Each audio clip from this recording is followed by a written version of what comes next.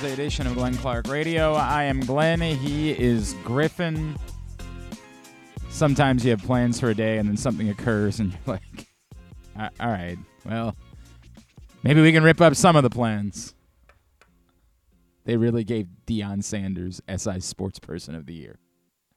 It is a top 10 funniest thing that's happened all year. I mean, turn that program maybe around. Top, yeah, sure did. Sure turned it around. They won one game last year. Yeah. So embarrassing. And like, it's more embarrassing because it's on the heels of what we also learned about SI this week and like how embarrassing SI has become.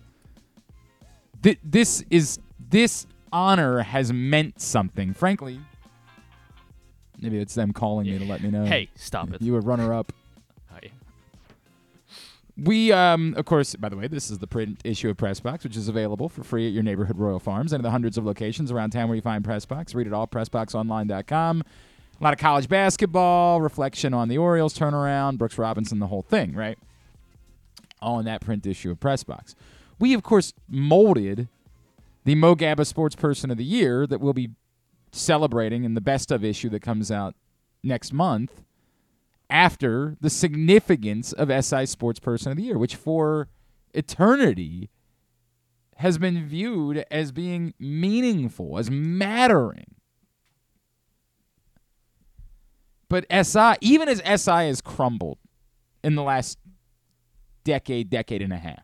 They're going to say 48 hours. No, it's been a very bad 48 hours, but this thing started crumbling like when they did what everybody else in media has done, stopped hiring writers and journalists and just asked some kid who was a fan of a team, hey, write clickbait stuff about your favorite team, which started years ago.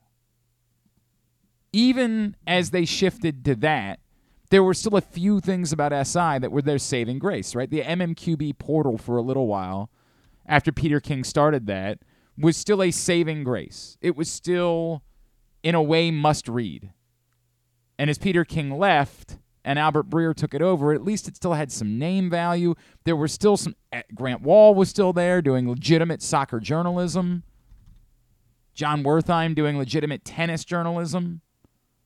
There was still some legitimacy from time to time. Jack McCallum for a long time was still doing legitimate NBA journalism. There was still legitimate, and you can debate, how legitimate Peter King's journalism was, because I get it. Everybody likes to point out that he's a bit too friendly with Roger Goodell. He's a bit too friendly with the NFL. But he was certainly sourced. There was no question about that. He certainly had legitimate information, even if his relationships were probably a little bit too awkward. Even as it started to crumble, you could still find a few things that were relevant about SI, and you appreciated that. Like, you don't want institutions to fall in this country. I know we root for that sometimes, but that's because some of us are anarchists and chaos agents. I never rooted for our institutions to fall, and SI was an institution here. I don't like what ESPN has become, but I appreciate that there are still many things, even for as awful and embarrassing as much of their programming is during the day, there are still things that are legitimate about ESPN. Their coverage of events, the actual sports, while their NBA coverage is embarrassing. I mean, mostly just because you have to stand it next to TNT's coverage, and you're just like, God, do you even basketball, bro? Like, do you even do that? But they do think the coverage of certain sports is very legitimate. They hired Joe Buck and Troy Aikman to do Monday Night Football. That's very legitimate. I don't necessarily want institutions to fall, and I have not wanted SI to fall, but boy, has it been just an ungodly fall. And particularly in the aftermath of the news that they have been using AI writers. And I know that they pointed out it's very unique. It was only for product reviews, which in a way is embarrassing. Like, you're SI. You're really dipping your... Like, that is as low rent as it gets, even if it was humans doing it. Product reviews? For those that don't know, all product reviews is a company pays you to create content about them. For example, there's a company that released a Zay Flowers bobblehead that asked if I wanted to partner up. I said, I have no problem plugging it. They're like, well, we'd like on PressBoxOnline.com there to be a review of the No. There's no value to that. I will talk about it in exchange for, I wanted to do it as a giveaway for the raffle, right? I thought that'd be cool. I'll talk about it. I'll plug it. I'll say where it's available. But to do a review? It's a sturdy bobblehead. Yeah. The head bobbles. As bobbleheads go, this is one of them.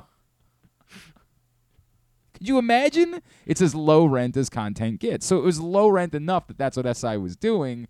Obviously far more embarrassing that their new parent company, dude bro capital adventure capital group, this is the Arena Group, sure, whatever that is, that they traipsed into the AI world in order to accomplish it. They couldn't even do their low rent content on their own. I say all of that to say I don't really need to spend 20 minutes talking about how embarrassing it is that Deion Sanders is the SI Sportsperson of the Year. I can actually... I think the selection actually shows you exactly how far SI has fallen. I don't know this, but here's what I'm betting. I'm betting that in early October, they got together for a meeting. I know this because we, of course, have meetings here about Mo Gaba Sportsperson of the Year. That in early October, they got together for a meeting. And they said, who do we think it's going to be? And at the time, the momentum of Deion Sanders was so significant that they talked themselves into, this would be cool. And this is where the embarrassing fall has come for SI. It feels as though the most likely scenario was, in order to get buy-in from Deion Sanders, they had to commit then and there that he was going to be on the cover, that he was going to be the guy that was celebrated. That they didn't have the ability to say, hey, we want to talk to you and we want to do a story, but we can't promise you right now that you're going to be the selection. And that because SI has fallen so far, Deion Sanders essentially said, well, if you don't, I'm not doing this. Or, and this is the other element, that I know these from having these conversations, the other element is they were afraid that if they waited any longer to make a decision, they weren't going to get the buy-in. That if they waited until November, mid-November, to make a decision, that at that point, Deion Sanders might say, yep, sorry, too late. Or whoever it was. Which, again, is a reflection of how far SI has fallen. Because if you weren't confident that you couldn't wait until mid-November to make a decision and have whoever your choice is choose to be a part of the story that you were doing, then what you're really saying is, we're not relevant. We don't matter. This honor is not significant. No one cares about it. And that's a statement about how far it's fallen. I mean, Mike Loxley say no. Did all the coaches who actually won games this year choose not to participate? What's more embarrassing about this is that this would have been a good story when Deion Sanders was at Jackson State. That's the embarrassing part. The embarrassing part is I don't even, I'd have to think about who had won in the last couple of years to know how to compare it. Do you have a list of the, pull up the list of sports person of the year. I want to say that, oh God, I don't remember. I feel bad about that. I genuinely don't remember. I know the Warriors won as a team one year. The pandemic year was a goofy one. Like they just picked a random group of people and kind of it was just a very bizarre one. According to, let me see. Oh, it was Steph Curry last year. Yeah, Steph Curry last year and Tom Brady the year before. Yeah, you're right. 2020 they did like 5 people. It couldn't have been more random. It was just about as random as it was got. Just the greatest player of it was Brianna Stewart, Naomi Osaka, LeBron. Patrick Mahomes. Sure. Yeah, they picked the Warriors in 2018 after they won their third title. Look, I'm not here to I'm not here to debate. Megan Rapinoe the year in 2019. But it smells like there were plenty of candidates that were out there that would have been very good. I don't know if you've heard of Nikola Jokic. She had a pretty significant year. I get it. Not sexy social media-wise. Not sure if you've heard of Shohei Ohtani, who's never been SI Sportsperson of the Year, despite the fact that he is the most significant revelation that's happened to baseball in the history of the game. Seems like maybe he would have made a pretty decent choice. The Kelsey brothers? You heard of them? What if they give it to Taylor Swift? I get that you would sort of be playing off of that, like you would sort of be playing into it, but they also have like the most popular podcast in the world. And by the way, at the moment, straight shoot, the number one single in the country. They're at the top of the Billboard Hot 100 with their take on Fairy Tale of New York. Did I see the singer from the Pogues died this month? That's terrible. Really? Shane McGowan, man. That's awful. And it's not Fairy Tale of New York. It's their play on Fairy Tale of New York. What is it? Fairy Tale of Philadelphia. Been a pretty significant year for the Kelsey brothers. They played against each other in the Super Bowl. I know nobody talked about it. They should have picked Donna Kelsey. I know no one brought it up. It didn't get any attention this year, but they played against each other in the Super Bowl. Breaking news from your boy Glenn Clark. Seems like maybe that could have been worthy. I don't know. Silly old me. Coco Gauff's rise to winning the U.S. Open might have been a really good story to put on the cover if you were desperate for something. I'm trying to think of how deep on the list you would have to get to think that the Deion Sanders thing was legitimate. I am struggling to come up with where there would be legitimacy for Deion Sanders. I get it. In late September, early October, it felt like it might be a legitimate story. You somehow have to be willing to ignore everything that happened after that to think that it's legitimate. There is no proof that this will work with Deion Sanders. Might it? Maybe. I can't say that. It might work. But the evidence we now have is they were a very bad football team. And the thing we got worked up about, as it turns out, wasn't significant at all. He's done nothing. What he did at Jackson State was actually legitimate. And if a year ago they had chosen to do a story about Deion Sanders and what he'd done at Jackson State, that would have been a meaningful story. That would have been a meaningful sports person of the year type of thing. Look at what this guy has done at an HBCU, getting legitimate Division I, top-level, future NFL players to come choose to play at an HBCU. That would have been an amazing story. Would it have been more deserving than Steph Curry? I don't think so. It's kind of weird that Steph Curry had never been sports person of the year before, right? Right. I mean, I guess it's like, how do you measure the entire Golden State team? But yeah, I mean, I probably would. I guess that was their way of saying we don't want to make it Kevin Durant, so we're just going to make it the whole team. But by the way, that was a struggle that we had this year. Truth be told, I'll tell you guys that immediately. We struggled with that this year. There were opinions that perhaps we just make Mo Gaba Sportsperson of the Year the entire team of the Baltimore Orioles. I don't like that. That comes off very cop-out-ish to me. I will tell you, that's not ultimately what we did. Although we are going to recognize the entire team. It just comes off like, we can't do this. We couldn't do the homework, so we kind of cheated.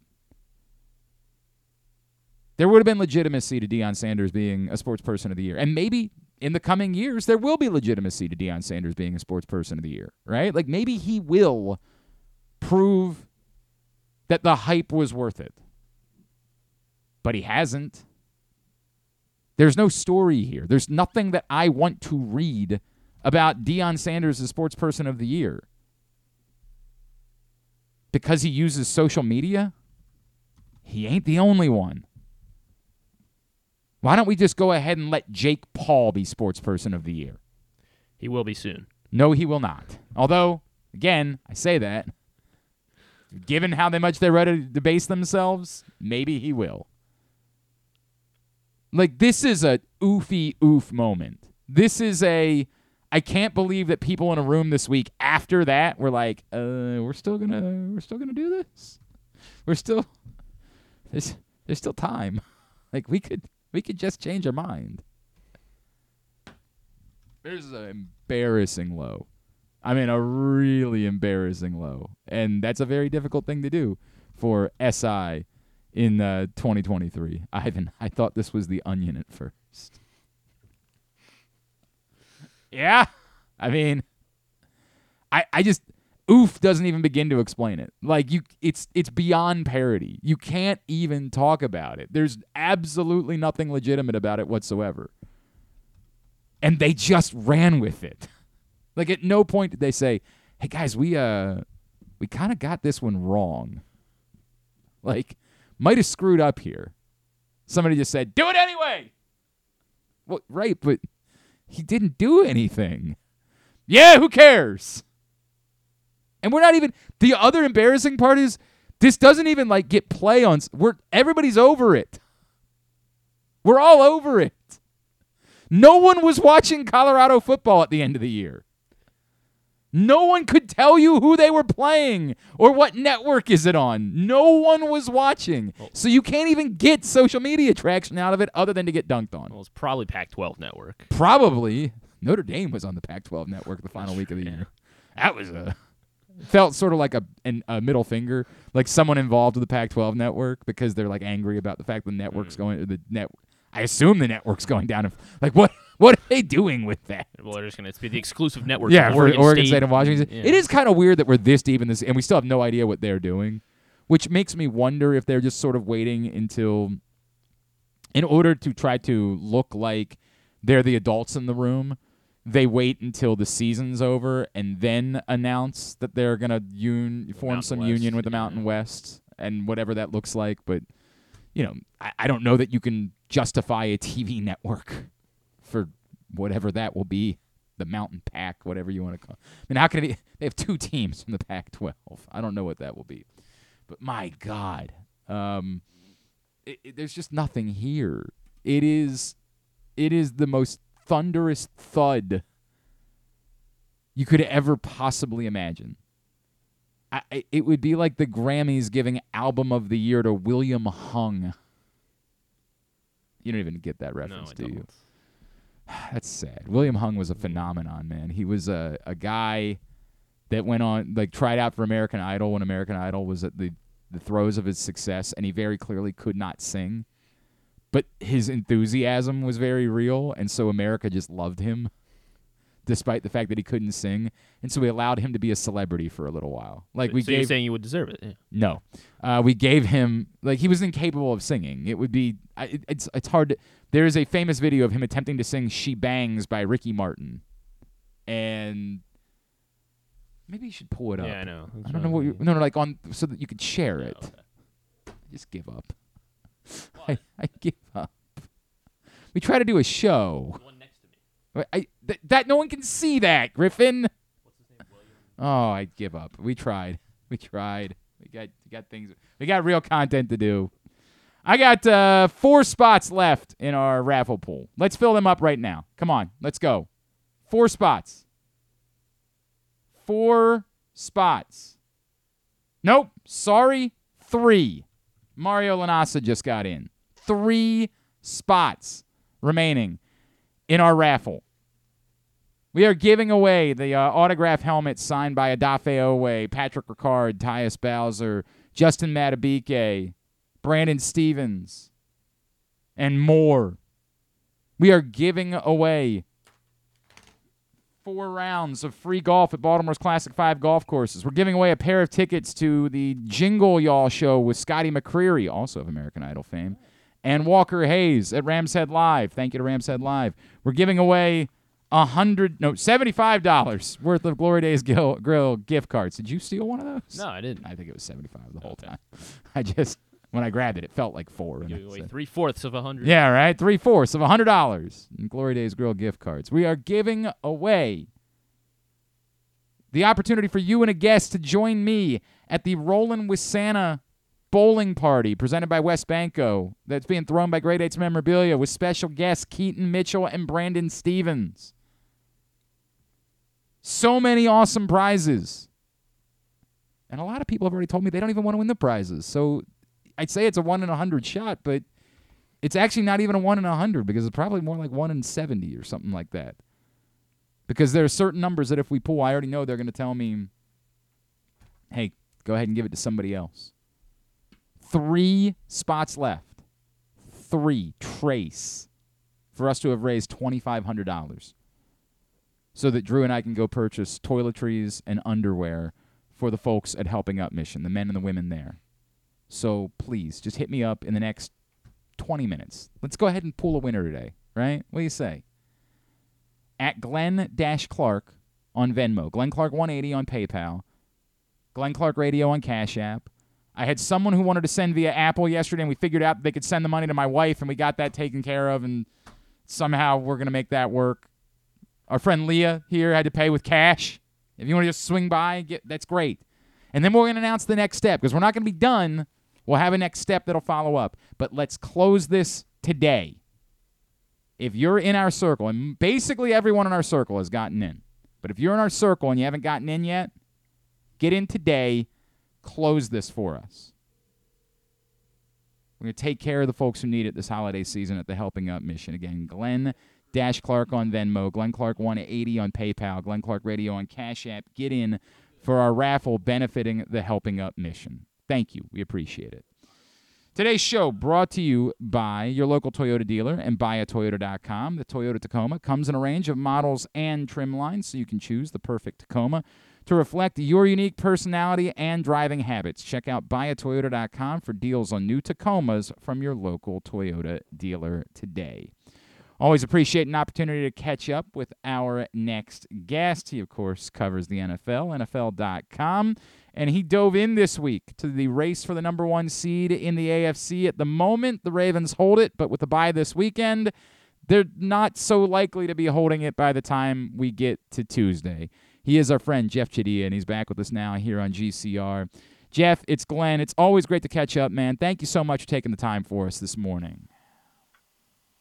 Same here, man. Always a pleasure to talk to you. Jeff, I'm in a weird place, right, where you have to feel good about where the Ravens are, but the disappointment of a couple of these losses really feels like there's a chance for it to come back and sting them, specifically in the race for the number 1 seed, just because they were all conference losses and they really hurt tiebreaker-wise.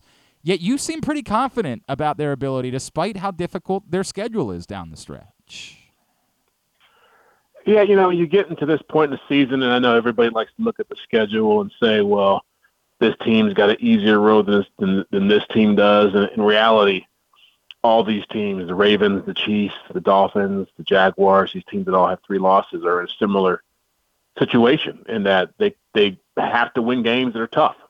People talk about the Chiefs and what they have to go through, and they have to see the Bills in a couple of weeks and the Packers this week. I know the Ravens have a tough road here, but if you want to be the top seed, you got to win tough games. And so for me, they're the most complete team in the league. They have the 6th best scoring offense, the 2nd best scoring defense. And I think they understand the gravity of the moment and that having a first-round bye in this type of postseason situation will be huge. So I think they're game for the challenge. I think the one thing that's interesting to me, Jeff, is that this is a different year. And I think you and I talked about this a few weeks ago. That this is defense and running the ball matter. I was doing the radio show last night. I had somebody message and say, hey, well, the one thing we don't know is if they can win a shootout. And I was like, well, how many shootouts are we even seeing, right? Like, we saw the Buffalo-Philadelphia turned into a bit of a shootout, but for the most part, this has not been a shootout season.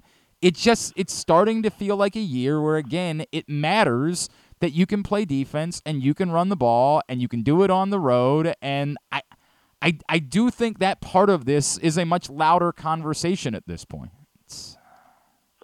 Yeah, and it's been that way all season long, and you're just starting to see the reality of it because, as you mentioned, look at Kansas City again. They've got offensive issues. Look at Buffalo. They've got turnover problems. Look at Cincinnati. No Joe Burrow anymore. Look at Cleveland. No Deshaun Watson. So you start going down the list of teams that could potentially be a threat to you, and you start looking at what they can do offensively. Yeah, you've got explosive teams like Miami in there, and the Jaguars can do some things offensively, but for the most part, there's nobody that you fear. And I think the knock on the Ravens for a long time has been what happens when they're behind. Not just when they want to shoot up, but what happens if they have to chase points. And that's not the case this year. They really have to just manage their own issues, which is blowing leads and not playing great in the fourth quarter of some games. But for my money, when you look at the teams that have had the most dominant performances in the AFC this year, they've got two of them against Detroit and Seattle. So that, to me, bodes well for them in the postseason.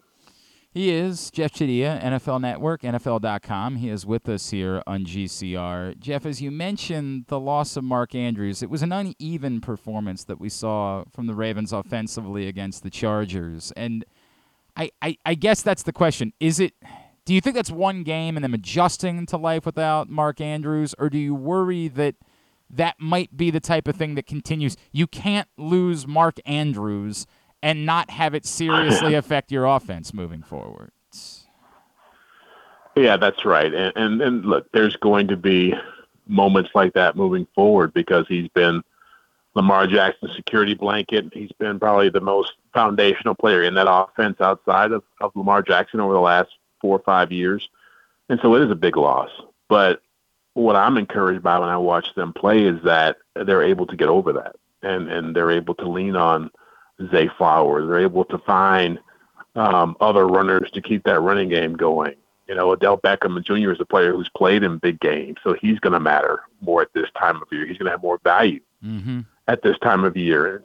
And so I think all those things really factor into this because going back to the point you made earlier, this is the kind of postseason and into the regular season that it's going to be more about how well coached you are. It's going to be about how well your quarterback plays, and it's going to be how well your defense plays. You're going to have to find different ways to win games. It's not always going to be pretty. I am Jeff. It's funny. It's funny you bring that up, right? Because also on Sunday, I feel like I'm trying to sell you. Yeah, it's like you're trying to sell me. But also on Sunday night, we saw some coaching issues, right? Like we saw some challenges that weren't made that were very confusing. Yeah. We've seen some things this year, like in the Indianapolis game, where no one told Zay Flowers to call for a fair catch, and maybe even on Sunday night where no one told Zay Flowers, hey, you should probably go down at the 2-yard line, not let them have the ball back, just let the game be over at that point. I'm in this weird place because I have great reverence for John Harbaugh and how players seem to respond for him. And I've kind of made I don't like invoking this name because it turns out he's a garbage person, but like I make the comparison sometimes to Brett Favre, where like as a football player, not as a person because he's a garbage person, but as a football player, you knew he was going to throw a ton of interceptions. And yet you would just live with that. You would say, hey, that's the wart that I'm going to live with in order to get the talent of Brett Favre. And I have made this sort of like peace with John Harbaugh where there's going to be perplexing, puzzling things that you're going to deal with where they challenge a play that they have no chance of getting overturned, and the one where Nelson Aguilar is 1.5 yards beyond the first down marker, and they're not going to – it's infuriating, but I deal with that because I think he brings this sort of vibe that just works with this group of players. The atmosphere, the culture, the whatever it is significant enough that it overcomes those things. But when you say – you're going to need top-notch coaching. Do you wonder at all if that's what they're going to get from John Harbaugh because of all of these kind of bizarre in-game circumstances that we continue to see? Yeah, it's funny because I live in Kansas City, and I remember I wasn't here when Dick Vermeil was coaching the Chiefs, but there used to be a story that they would tell about him in press conference when he'd be having to justify a decision. He'd always take his Super Bowl ring from the Rams and just tap it against the podium to kind of say, well, I got one of these. So if you think I can't get it done, like, remember, I'm still wearing one of these. That's how I feel about Jim Harbaugh. But, your point is well made. But, again, I see issues in Kansas City that are similar. I mean, they're trying to, rely on a receiving core that continues to drop passes, and they can't seem to find a way to make it work. And they're committed to some players who aren't getting it done. And so I hear what you're saying. But I look around the NFL and I say the teams that are winning consistently or are in a good position or are having winning streaks right now, most of them have coaches who've either won championships or played in Super Bowls. And that's Philadelphia, that's Dallas. The Rams are getting better now. The Broncos are getting better. Obviously, the Chiefs have been doing it for a long time.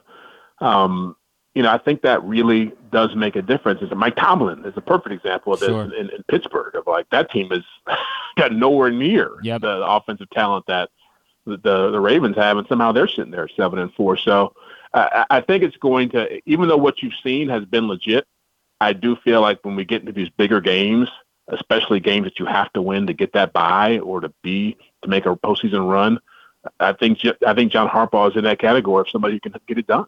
Look, I don't want to ever want anybody to think that I am denigrating John Harbaugh. I'm not. I have great reverence for John Harbaugh, and he's a Hall of Fame caliber football coach. Just, it is very weird when some of these types of things occur, and we're all looking and saying, "Hey, you're gonna challenge that, right?" Very weird. Very weird. Jeff, can I ask where you are with the MVP discussion? Because it is genuinely fascinating to me in a year where there aren't like obvious. And I know that we've sort of made MVP just who's the quarterback of the team that finishes the best record. So it feels like Jalen Hurts will just default unless the Eagles fall off at this point. But I have been screamed for a number of years. The year that Stephon Diggs showed up in Buffalo, and they had a terrible offense the year before, and then all of a sudden had like the best offense in football, and the only thing that changed was the presence of Stephon Diggs. I said then, like, hey, why are we not allowed to talk about whether or not Stephon Diggs might be the most valuable player in football? Like, why is that beyond the pale to discuss the possibility that someone who isn't a quarterback might be the most valuable player? And I don't know that there's a single answer. A lot of people would bring up Tyreek Hill. You bring up Pittsburgh.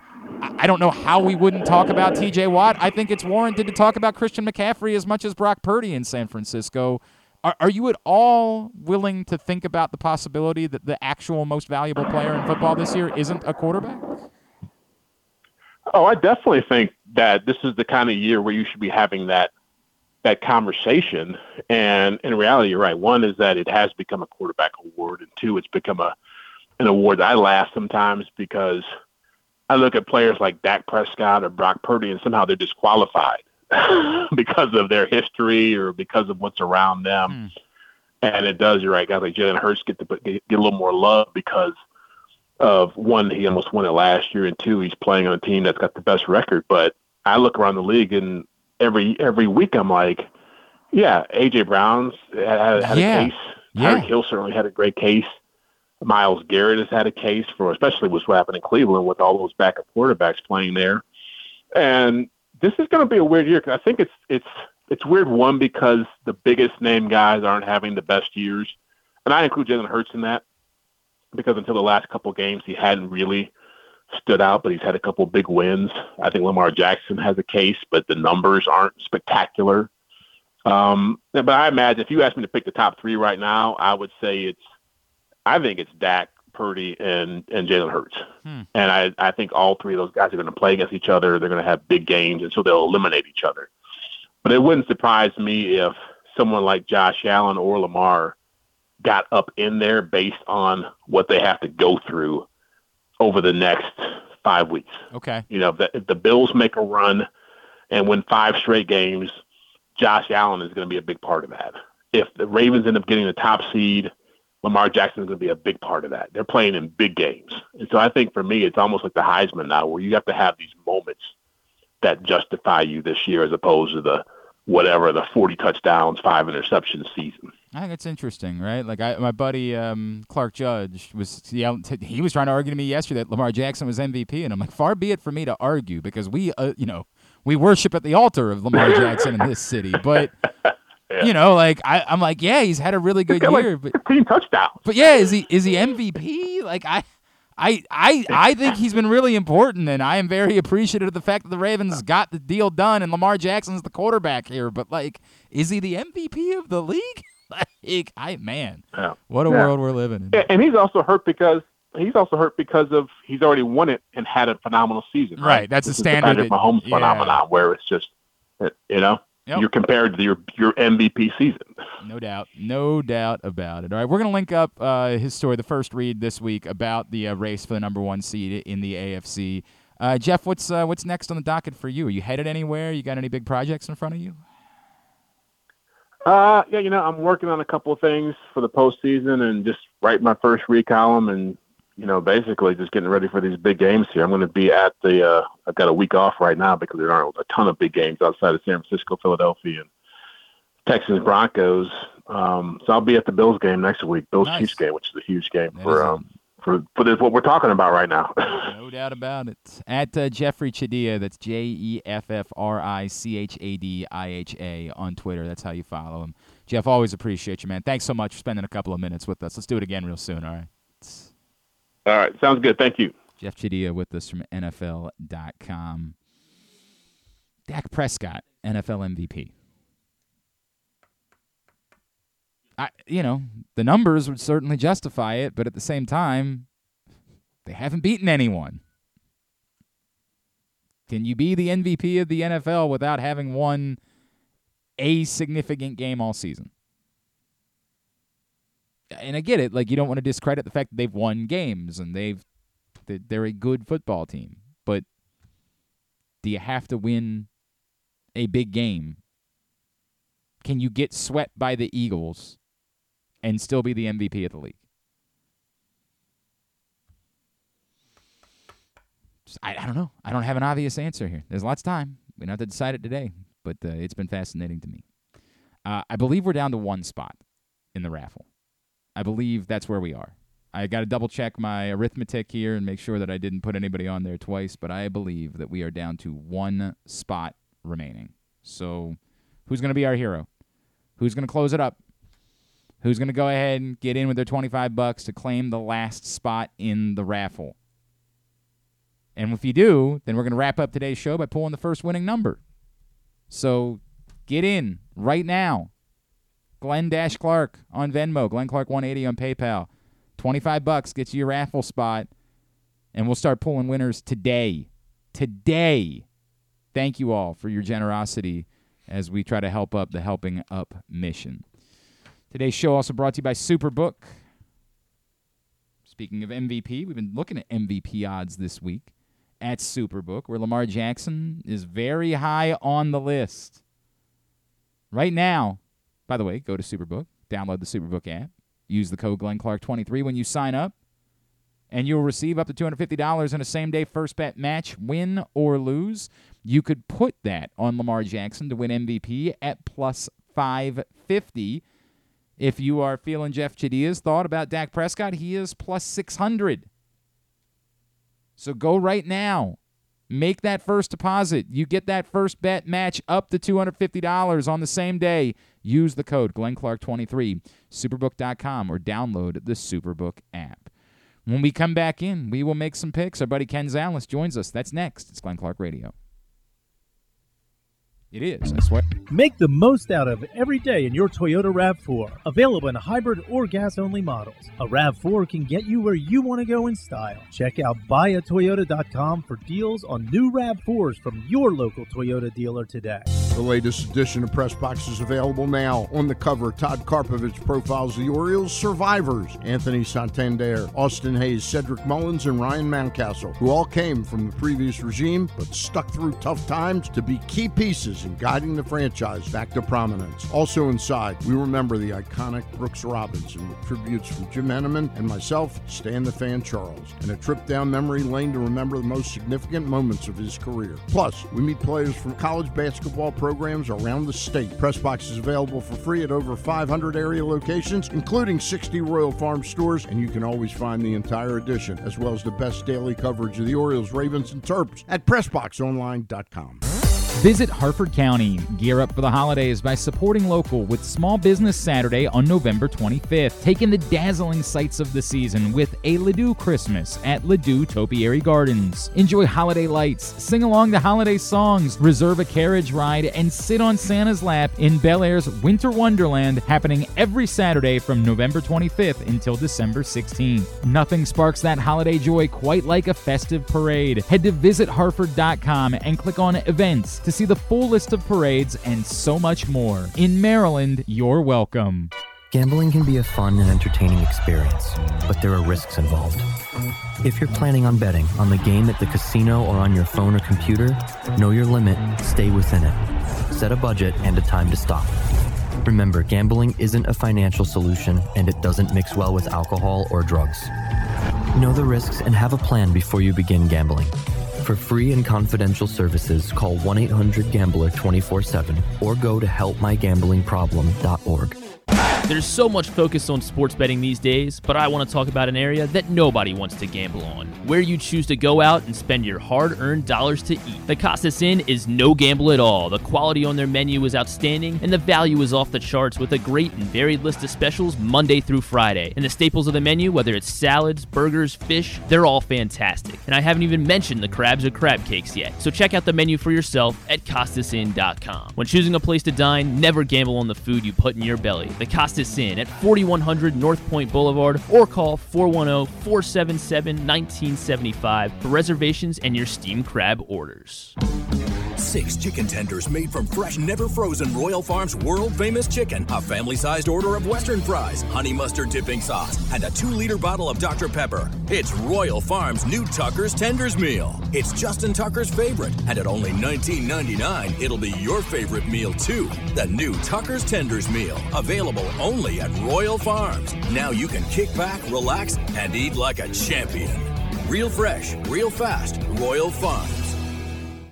Come for a game, stay for everything else. Book an unforgettable fall getaway in Charm City. Enjoy only in Baltimore festivals, mouthwatering eats, and endless entertainment. Treat yourself to a staycation in the heart of downtown, or try one of the city's many charming neighborhood hotels. And don't miss out on packages for free parking, breakfast, and more. Plan your stay at baltimore.org/hotels. Don't forget about Project Game Day after every Ravens game this season. It's kind of like this show, except Rita's also there, so I actually think it's pretty good. But hey, you're already here now, so why don't you go ahead and keep listening to GCR?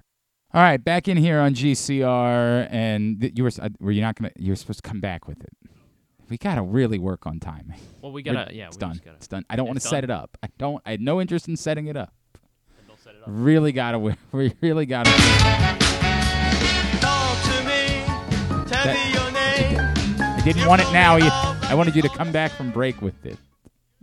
We're going to get there one day. I was waiting to see if you were going to give it a beat. No.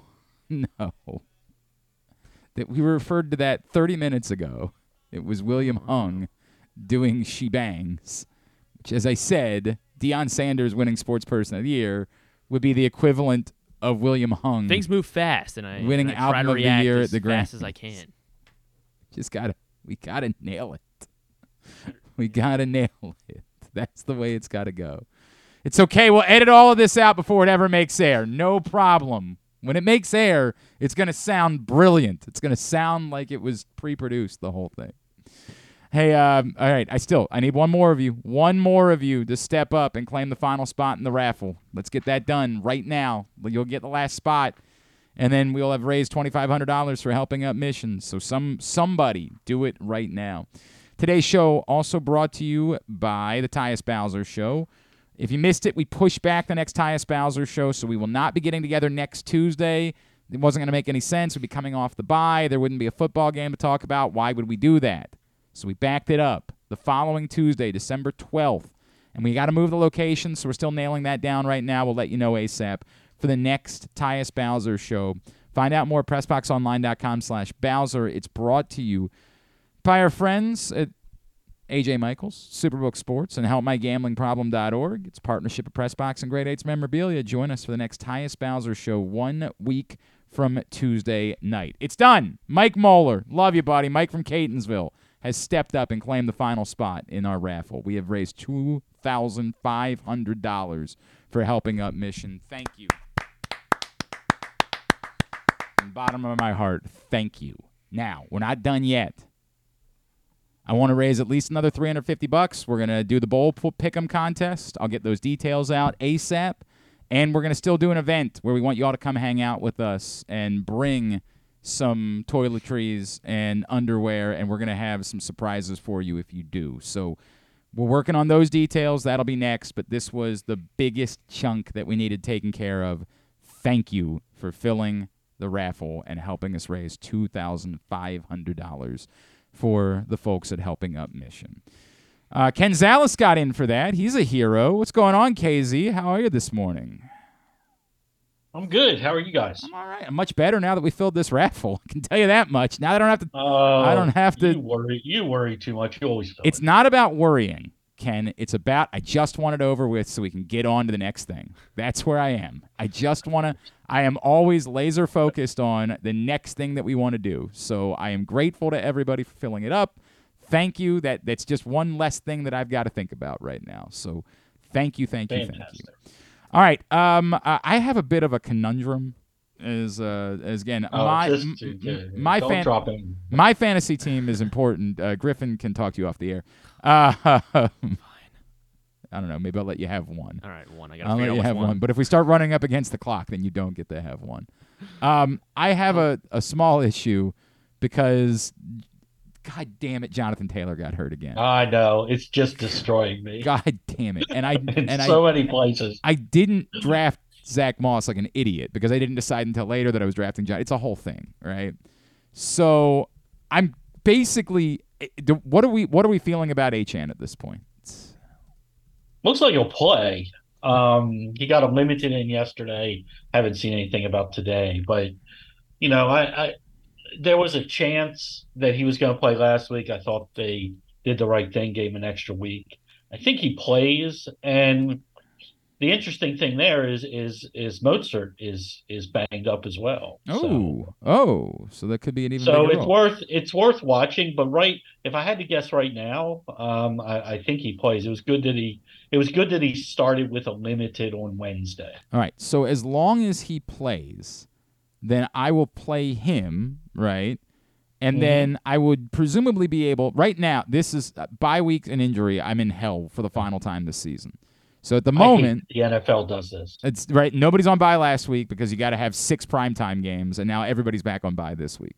So the next question is, would you play as a flex? Because I picked up P. Ryan just to be my backup option if Achane doesn't play at running back.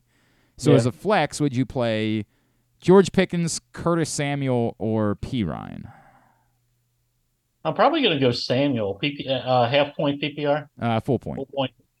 I'm definitely going to go Samuel. It seems like that's the guy right now that's getting all the love and all the targets. Okay. I think he had 12 looks last week, caught 8-9 balls. I'm going to lean there. It's a good enough matchup for me. Okay. Leading passer in the league, yardage-wise, so why not? Okay, so then I'm going to have to, because I dropped both my defense and kicker in order to massage my roster this week. So I've got to drop 2 from this group. I don't want to do this, and I know you're going to tell me to. Aaron Rodgers. Yeah. Bye. Done. I don't want to do that. What for what? Because I enjoy the idea. Who's your quarterback? Stroud. Yeah, Stop. Just stop. Wait a second. That's it. He's not playing for at least 3 weeks. He's going to pop that Achilles again, too. You got to get into the playoffs. Let's go. Come on. I'm 8-4. I feel pretty good about where I am playoff-wise. Okay, Kyle. Stop. Wait a second. This isn't about that. I don't ever think I'm going to play him. I just don't want somebody else to be able to pick him up. And if I lose in the championship game to him when I was the smart one that picked him up during the course of the season, that's a train wreck. Well, why couldn't I just drop P. Ryan and Pickens? He has no why would you do that? Because they stink. P. Ryan's a handcuff backup who gets touches every week, and Pickens, with the offense the way it was last week, looks a little bit better. So no, we're not. I'm gonna have to drop one of them. I'm going to drop Rodgers, and I'm gonna have to drop one of them as well. Who's not starting for you this week? Neither one of them. No. Everybody, even the people on bye. Tell me who you have. Josh Jacobs. Don't think I'm dropping him. He's not benefiting you this week. I didn't say a commentary after each one. DJ Moore, Jonathan Taylor, Trevor Lawrence. Well, you can put Taylor in your IR spot. Right? No, my IR spot has Darren Waller in it, so I'd have to give up Darren Waller at that point. And what's your point? I mean, really? Who's your tight end? Don't start a kicker then. Well, right now I have to play Freiermuth because Kincaid's on bye. Waller can be dropped and put it there. We're done. I don't want to help other teams, Ken. I don't want to do that. He's not playing and plays on a terrible team. Why can't I just drop George Pickens? He stinks. Look at Glenn. He's And scared. he of has Tommy. no quarterback. He's scared of You Tommy may need DeVito. him. What's that? You may need him. I have Watson, Nakua, and DJ Moore. And okay. And Odell Great. Beckham. Maybe I could drop Odell Beckham. Well, Yeah, I don't want to do that either. Probably the right one. Would you rather drop Beckham than Pickens? Yes, absolutely. Really? You've never told me that I should be playing George Pickens. You've never had any excitement about George Pickens this season, and all of a sudden he's undroppable. I had him as a bust this year. But when we're talking about going into the playoffs and protecting ourselves over injury, if you had to play one tomorrow in a playoff game, I'm telling you to play Pickens over Odell. I would seriously, I would drop Waller, move JT into your IR spot, cut Rodgers, and let's be done with all this silliness. I hate you. I really wish you would tell me what I wanted to hear. I really wish. How long have we been doing this, Glenn? I know. One time. I'm asking you to tell me something that I want to hear. One time ever. And you can't do that for me. All right, go ahead with Griffin's stupid thing. I guess I gotta play Christian Watson now moving forward. And am I playing him over Deontay Johnson? Full PPR, half PPR. Half PPR. Yeah, you're probably playing him this week over him. The matchup's good enough for me. I think it's a matchup based thing. Until this past week, Deontay's been getting a lot of love. All of a sudden, they figured out they have a top 5, top 10 tight end, and they only threw him the ball last week. Let's see how this offense kind of goes. I don't want to tell you every week, but this week, yes. And then would I play? Is there any reason I play Dalton Schultz over Deontay Johnson? Schultz didn't practice yesterday, which is scary, but they have a really good matchup with Denver. Wednesday. It's Wednesday. No, I don't play Schultz over Deontay. Okay. Over Deontay. I get it. He's one of the top 10 tight ends this year, but he's also very touchdown dependent. All right. I'm going to drop George Pickens out of spite to Ken Zalis. You're going to regret it. It's like I just want to give the revamped Steelers offense. Yeah, sure. The revamped Steelers 5 for 130 and 2 touchdowns, and somebody else is going to pick him up. Yeah, that's fine. Let him be their problem. All right. Ken Zalis, Fantasy Pros. Rankings every week at PressBoxOnline.com. Let's get into picks. Here's where we're at. There is a new leader atop the table, but I am not feeling comfortable. I am 1 game clear of the group of John Little Rock, KZ, and Nick Kelly. There has been a good fight at the top. It's a shame that the fight at the top is not all that significant. Like, it's only a little bit of money because it's been a hell of a battle. So it's been a great battle. Where are you at? I don't really care all that much. It's just not. I mean, like, don't get me wrong. It's money, but I'll probably just turn around and donate it to Helping Up Mission, even if I were to win. So, Andrew Steck 2 games back. John Proctor and Kyle Ottenheimer 3 games back. So 7 of us, all within 3 games of the top. And then there's everybody else. The good news for the folks at the bottom is that they're not losing. Jeremy Kahn is losing. It's almost certainly been clinched at this point. Jeremy Kahn, 22 games behind Griffin and Ryan Shell. Jeremy is almost certainly going to be the one that dresses up like the Notre Dame mascot, takes an Irish dance lesson, comes in and performs said Irish dance, enjoys a Will Levis Irish coffee, blood sausage, haggis, and tripe, and sings Nothing Compares to You and Zombie. Although he still believes he's got a shot. After what did he go? 1-8 last week? Yeah, 1-7 because we did have a push in there. We had a push. Yeah. It's like, as he has said, his strategy has always been betting against the public, and that has been a very bad strategy this season. This has just been a weird year where the public has been right more frequently than not in the NFL. But we'll see how it goes this week. Ryan Shell, Griffin Bass, as I mentioned, currently tied in Scott Stapp position, as if the loser of the original 10 only loses to Jeremy Kahn, they have to go by themselves to a Creed concert next summer. And then Paul Valley, 1 game clear of them. All right, that's where we are. 3 college games. Final week for a little while that we can do 3 college games. 3 college games, 6 NFL games to pick. Where are we starting this week? Let's start with the Big Ten Championship. It's going to be Saturday night on Fox, and the number 2 Michigan Wolverines take on the Big Ten West champions, the final Big Ten West champions in the Iowa Hawkeyes. And Michigan is, they were 22-point favorites. Michigan's 22, laying 22. I mean, that seems absurd for a championship game, but yet, yeah, like you want to take Iowa, you want to be a team that does. I get it. The number is just absolutely ridiculous, and yet that smells right. Give me Michigan, and I don't care. I mean, if this number was 28 points, maybe I'd think about it, but. Come on, man. Iowa has no offense, and Michigan's like they're a horse. Michigan. First of all, we can say this about every one of these games. I hated the lines this week. Just as a whole, every single game, hated the lines. I guess it comes down to is, do you believe that Iowa scores in this game? Because if they get, let's say they get 10 points, you're saying does Michigan has to score 35 or 30, whatever it is. And to be fair, against a good Iowa defense. A good Iowa defense who has limited teams. It's an awful big number. But I can't either. Yeah. I don't believe they'll score. They couldn't score against Nebraska. I now think their offense is going to be better against Michigan. No, I'll take Michigan. The thing that gives me pause is that this is the late game. This is the last game of the slate. So we know the Pac-12 champ will be in. If Texas wins, Texas is in. And then let's say like Bama beats Georgia, and then do they really want to keep Georgia out of the playoff? And so like I'm thinking, what if the NCAA calls the Big Ten? They tell them to hit the button. But do they want the 1 seed and maybe play Florida State? I feel like Florida State. I don't think Florida State can be in it. I don't think they're going to put Florida State. The idea of them leaving out an undefeated power conference, it has never happened. They have never left an undefeated power conference. But this is like such an unprecedented circumstance. I understand, but like if they're undefeated, you can't do it. You can't do it. What if they go? And I know that everything that could have gone wrong for Florida State went wrong with Louisville losing.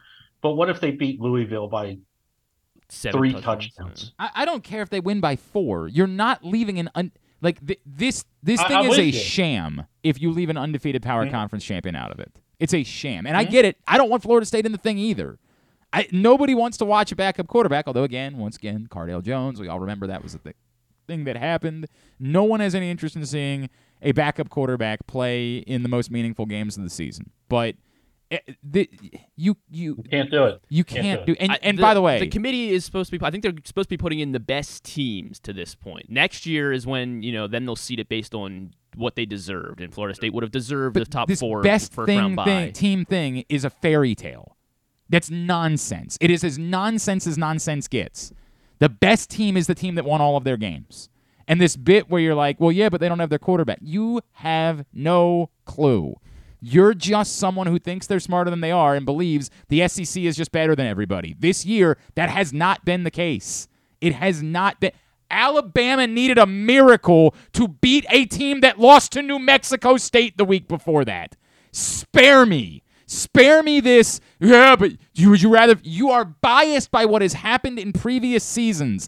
Alabama is not deserving of being in the playoff, even if they beat Georgia. There is no justification of it. You can't justify it. The only thing you're feeling is that Alabama has been good every other year, so they got to be good again this year.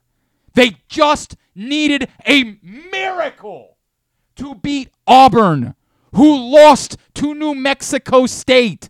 Stop it. We're not smarter than we think we are.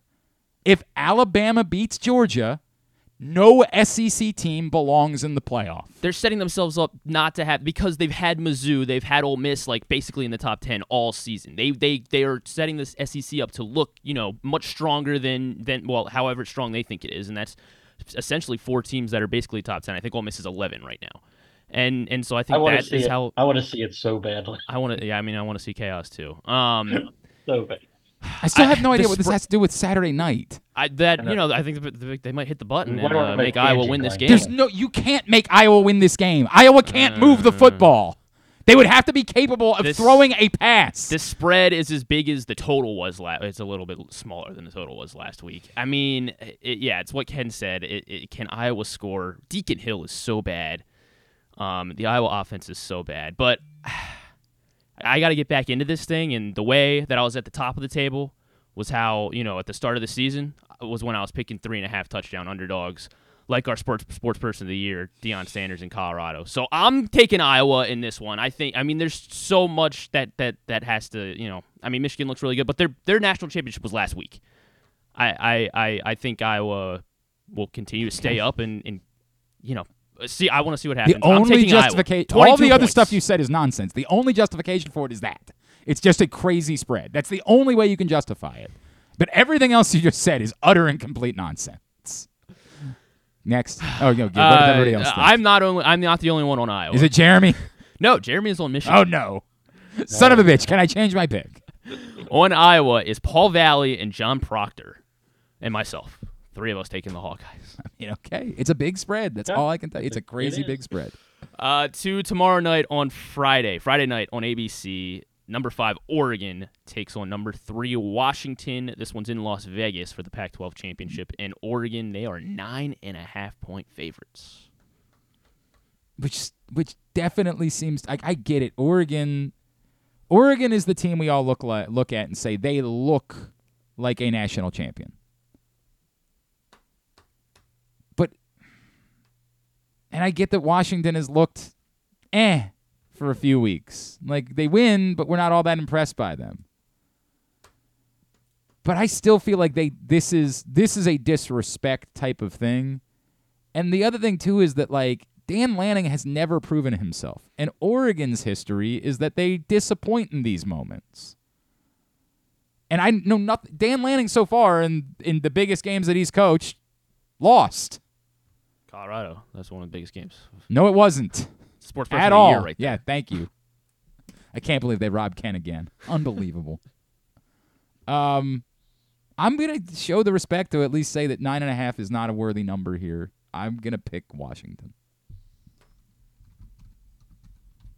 I am not. Because of all the things that you just said. I've watched, the good part about teams on the West Coast is you get to watch them if you choose to stay up late every week because it's the only game left. So I've watched a lot of Washington, and they have not impressed me. And everything you say is correct about Oregon and big games, but it's under 10 for me, and that was my threshold. I'm going to take Oregon. I think this is a blowout, personally. I believe Oregon's the better team right now, and I'd rather see them in the playoff too. I think they're the more complete team, but Washington's getting knocked because they're playing all these teams that like close that Oregon is beaten by 2, 3, 4 scores. But I think there's definitely that revenge factor for Oregon for their 3-point loss to Washington. But Michael Penix is a lot of fun. I like Kalen DeBoer a lot too. He hasn't been as much fun recently. I still think he is. They're winning games, and I think Washington, they get up for this game. I don't know if they get up enough to win it, but 9.5 is a lot. So to lose by double digits, I don't think there's any chance. So yeah, I'm taking Washington as well. So Glenn and I on Washington. We're pretty much split. Glenn and I on Washington. John Proctor is on Washington. John in Little Rock and Ryan Shell on the Huskies. Everybody else on Oregon. All right. To the SEC Championship. This is the 4 p.m. window on Saturday on CBS. Number 1, Georgia, taking on number 8, Alabama. And Georgia, 5-point favorites. I don't like that, but ultimately I think that the chaos thing that we want, we're going to be disappointed by because I do think Georgia's going to take care of business in this game.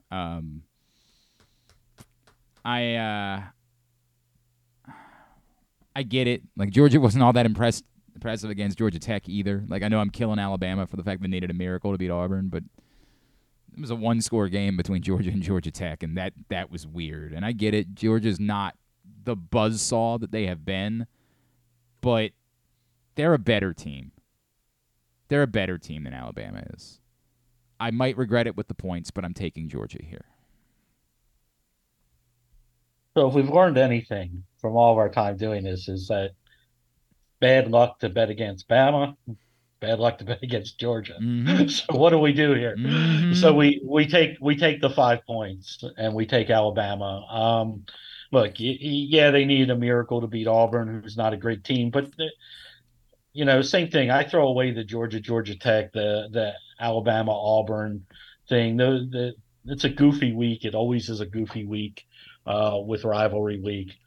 Alabama's looked good enough for me outside of last week, and Georgia's had some lulls in the season, and 5's too much in a game that I think could be a one-score game. So I'll take Alabama here. Yeah, I'd really like to see Alabama in the playoff. I mean, Jaden Milroe from September feels like so long ago. He looks like a lot of fun right now.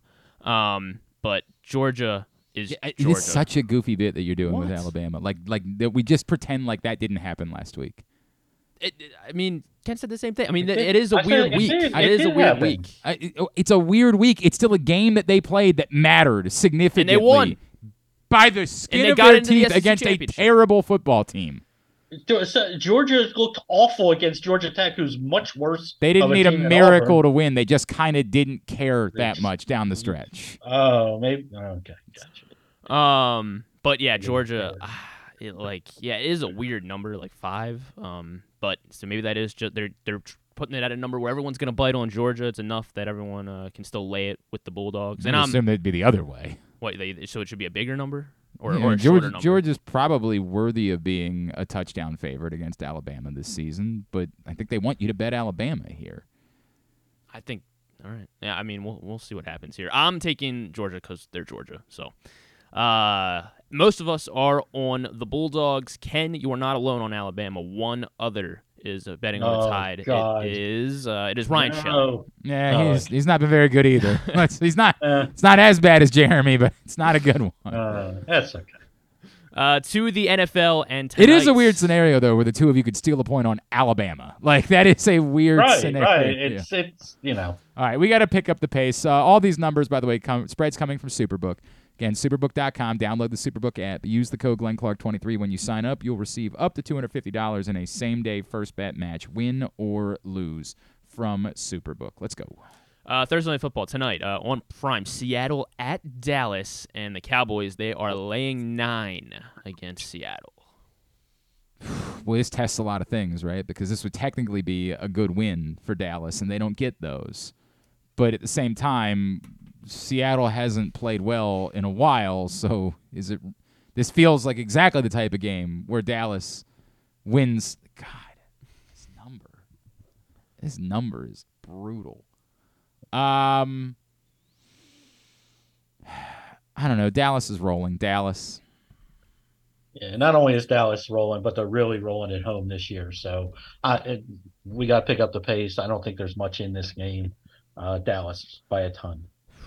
Yeah, I mean, I pretty much laid out the same things you guys just did. I mean, the Cowboys have looked near perfect for a month straight now, but again, against really bad teams.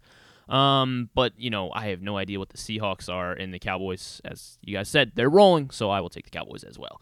We have 2 backers of the Seattle Seahawks. It is Dr. Nick Kelly and Jeremy Kahn. Oh, boy. That's unfortunate for Nick. Taking Seattle.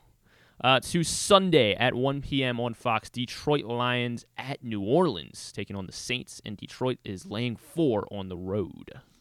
I mean, the Saints kind of showed who they are a week ago. I get it. The Detroit thing was disappointing from last week, but I still genuinely believe that's a better football team, Detroit. Yeah, I'm not going to back off of Detroit now. I'll take the Lions. I don't like the number. I think it's a close game, but Detroit. Yeah, Lions have responded well after losses this season, notably on the defensive side as well. So I'll take Lions and the under in this one. We have a lone wolf, one backer of the New Orleans Saints. It is Jeremy Kahn. Oh, there you go. He's got to get back in it somehow. Denver at Houston, also at 1 o'clock on CBS. Great game. Yeah, the Broncos at the both. Yeah, Broncos are in the playoffs right now. Yes. They are 3.5-point underdogs going into Houston. Houston laying 3.5. 3.5. Oh, God. I was really hoping this was a 3 and that we could just count on the push here. I badly want to take Houston. But you got to acknowledge that the Broncos are playing well defensively. They've been excellent. Hell, I did it last week. I'm doing it again. I'm just going to keep riding with Houston. Houston, that's the pick. I hate it. I kind of like it. I mean, Denver's playing well, but they haven't played anybody. You heard of the Kansas City Chiefs? The Kansas City Chiefs stink. I'm going to take Houston. No, their offense isn't what I mean. I get it that we all love the Chiefs, but their offense, admittedly, hasn't been. I to some extent agree with you. It's still Patrick Mahomes. They just handed Denver that game. All right, literally handed it to them. They dropped 3 touchdown passes. It was like the Steelers game with the Ravens. They dropped every ball under the sun, and still only lost by 2. Give me Houston. I really hate this one too because I love this Texans team. But I mean I gotta go with the hotter team, quote unquote here. Yeah, getting points. Despite being on the road, they have Russell Wilson. So I will take. I know it's funny. What does that mean? What does that mean? Russell Wilson. He's actually played really well. Yeah. Like he's what is it? Played 20? Okay, yeah. Dude, it's like 20 touchdowns and 4 interceptions. Like he's played really well. Okay. Take Russell Wilson and the Broncos. You said the Texans, right, Glenn? Yeah, I did. I'm on the Broncos. Joining me is Kyle Ottenheimer, John in Little Rock, Ryan Shell, and Jeremy Kahn taking Denver.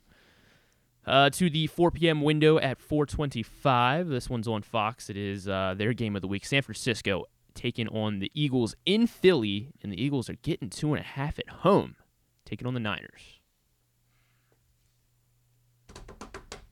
I understand. I mean, I do, right? Like, the 49ers, top to bottom, look like the best team in football. The Eagles have been imperfect. But ultimately, the one thing the Eagles have shown is the moxie. Like, they're a good team, and then when the game is on the line, they're a better team. And I don't think the 49ers are blowing the Eagles out. So getting points at home, I know it's not enough that like it really matters if they lose. Like if they lose, they're probably going to lose by 3. But I'm still going to ride with the Eagles here. Yeah, I am not. I'm going to go with best team in football, most complete team in football, and that's the 49ers. I get coming across the country. I get all that stuff. But this is one of those games that Philly can't wait until the fourth quarter to do it. They're going to have to keep up with them. They're going to have to try to limit them offensively and at the same time handle a really good defensive pass rush. I'm going to take the 49ers. It's not the 2.5 doesn't do anything for me when you think it's a 3-point game or better one way or the other. So I'll take San Francisco.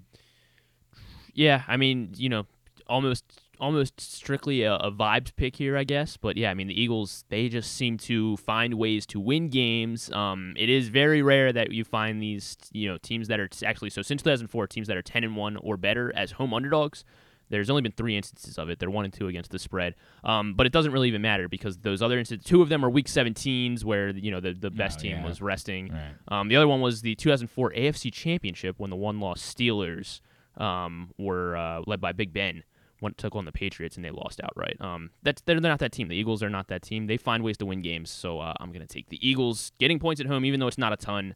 I'm going to take the Eagles to keep finding a way. Me and Glenn on the Eagles. There are 3 of us total on the Eagles. The other one joining us, Dr. Nick Kelly. Everyone else taking. I get it. They're the best team in football. I understand. The road favorites. Or the best, most complete team in football. I understand. Right. Second to last game, 4:25 on Fox. Cleveland Browns taking on the LA Rams in Los Angeles, and the Rams are laying 3.5 against the maybe Joe Flacco-led Browns. I mean, what do you do with that? It's so weird, right? It's still the Rams against the Browns defense. So even if you think that like the Browns are going to be incompetent at quarterback, whether it's I guess the thought is it's either going to be Joe Flacco or it's going to be a combination, as Drake likes to say, of Joe Flacco and P.J. Walker. What am I missing that they hate P.J. Walker, by the way? Like, didn't he look somewhat competent when he played? I mean, he beat the 49ers, right? Yeah. Why do they hate him? Like, what is it? What am I missing there? I don't like the idea of the Rams giving 3.5 points because they have been far too inconsistent. But I would argue that when their guys have been healthy, they've played well. So I'm gonna bite on the Rams, and I'll feel stupid about it later. No, you won't, because they're going to win, and they're going to win big. And Cleveland doesn't have an offense. I don't care which one of the three are quarterbacking the Rams. Wait, is there still the Browns? Is there still a chance that Thompson Robinson can play? Yes. Let's see what the He's just got to clear protocol, so we'll see what happens. And they said the last thing I saw is that it's either DTR or Flacco. Like, it's not going to be. What? Why do they hate PJ? I don't know. What is the deal there? I don't know. Fans said yesterday he was surpassed by Joe Flacco. So bizarre, man. You know, I mean, I don't say that. I mean, we all watch Flacco play for the Jets, and everybody he looked great. Make their own for a game. Make their own determination about how that went.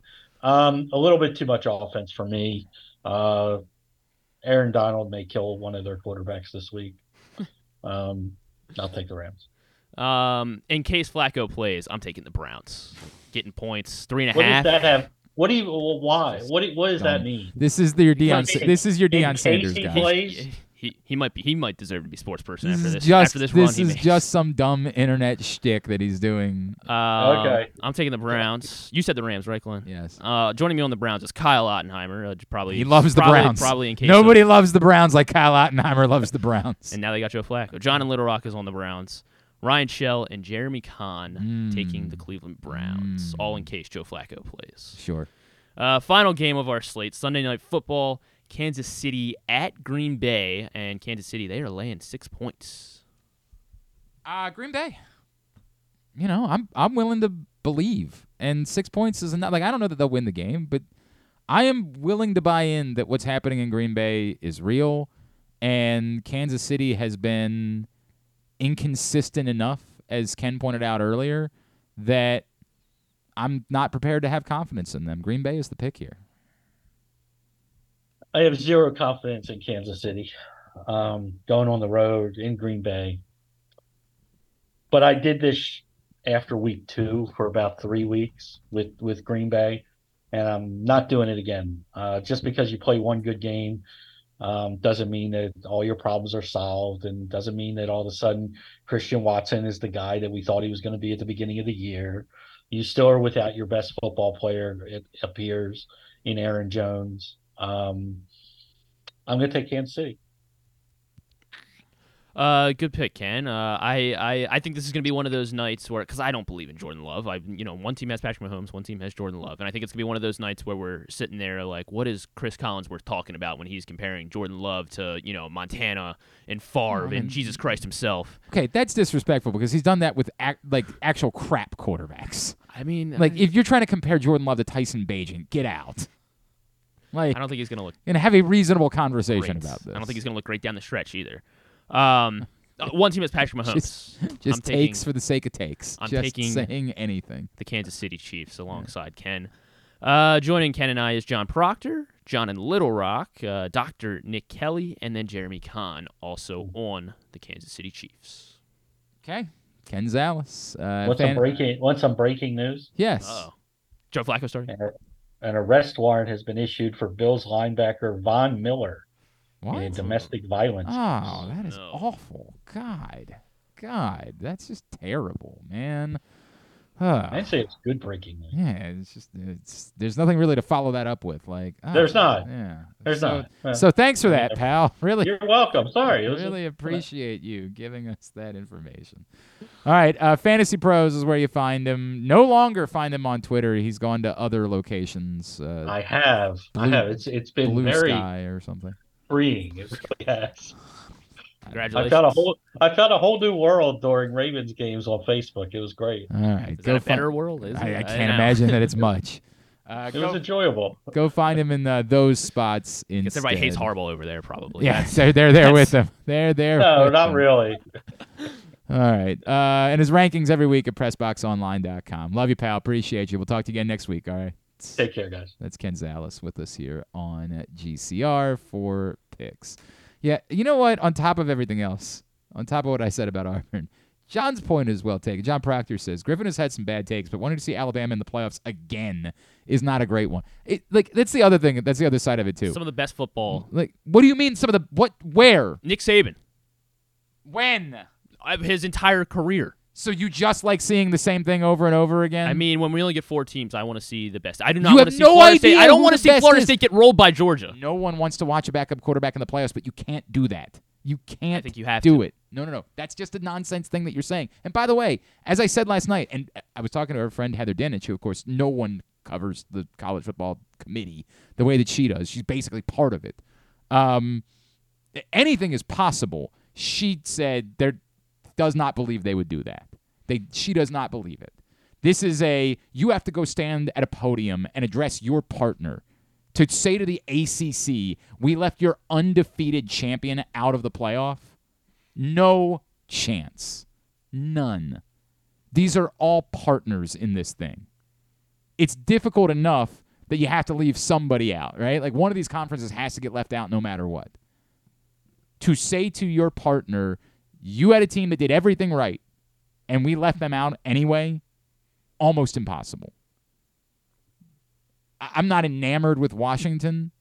I don't really believe they can win a national championship. I don't believe in any way that Florida State can win a national championship. But you can't do that. The season is a sham if you're just going to pick the 4 teams that you want or the teams that used to be good or something like that. It's a sham. The bit people are trying to do were like, well, the Texas-Alabama game doesn't count because it happened at the beginning of the year.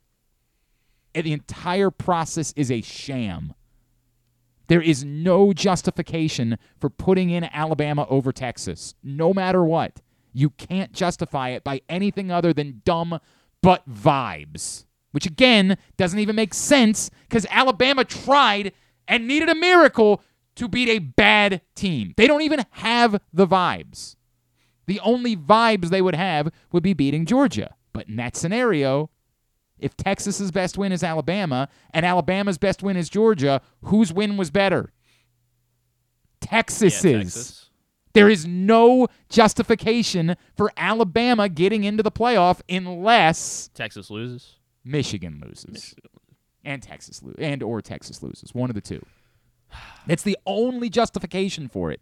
You can't. All you're doing is falling back on Alabama's been good in other years, so they just have to be good now. You can't justify it. Now, again, if this thing is completely shady and underhanded and they're just willing to say the hell with it, the SEC pays us more money and gets us better ratings, so we'll just admit that this whole process is a sham. That's kind of where I'm leaning. And maybe that's not impossible. I'm choosing not to believe that that's the case, but it's certainly not impossible that they'll just come back and say, sorry, the process is a sham. Ratings. That's it. That's all this comes down to is ratings.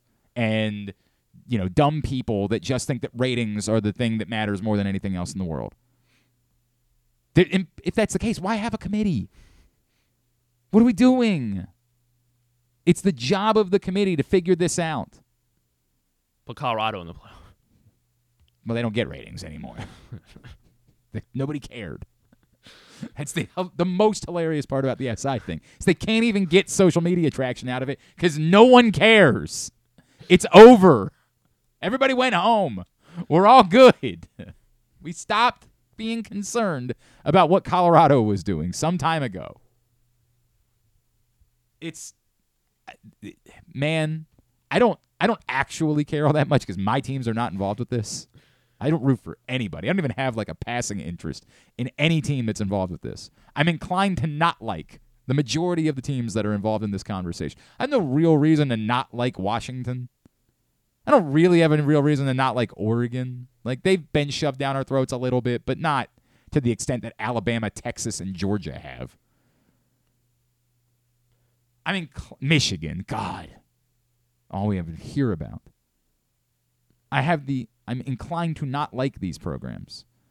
But from simple math, there's nothing that can justify Alabama getting into the playoff short of Texas or Michigan losing.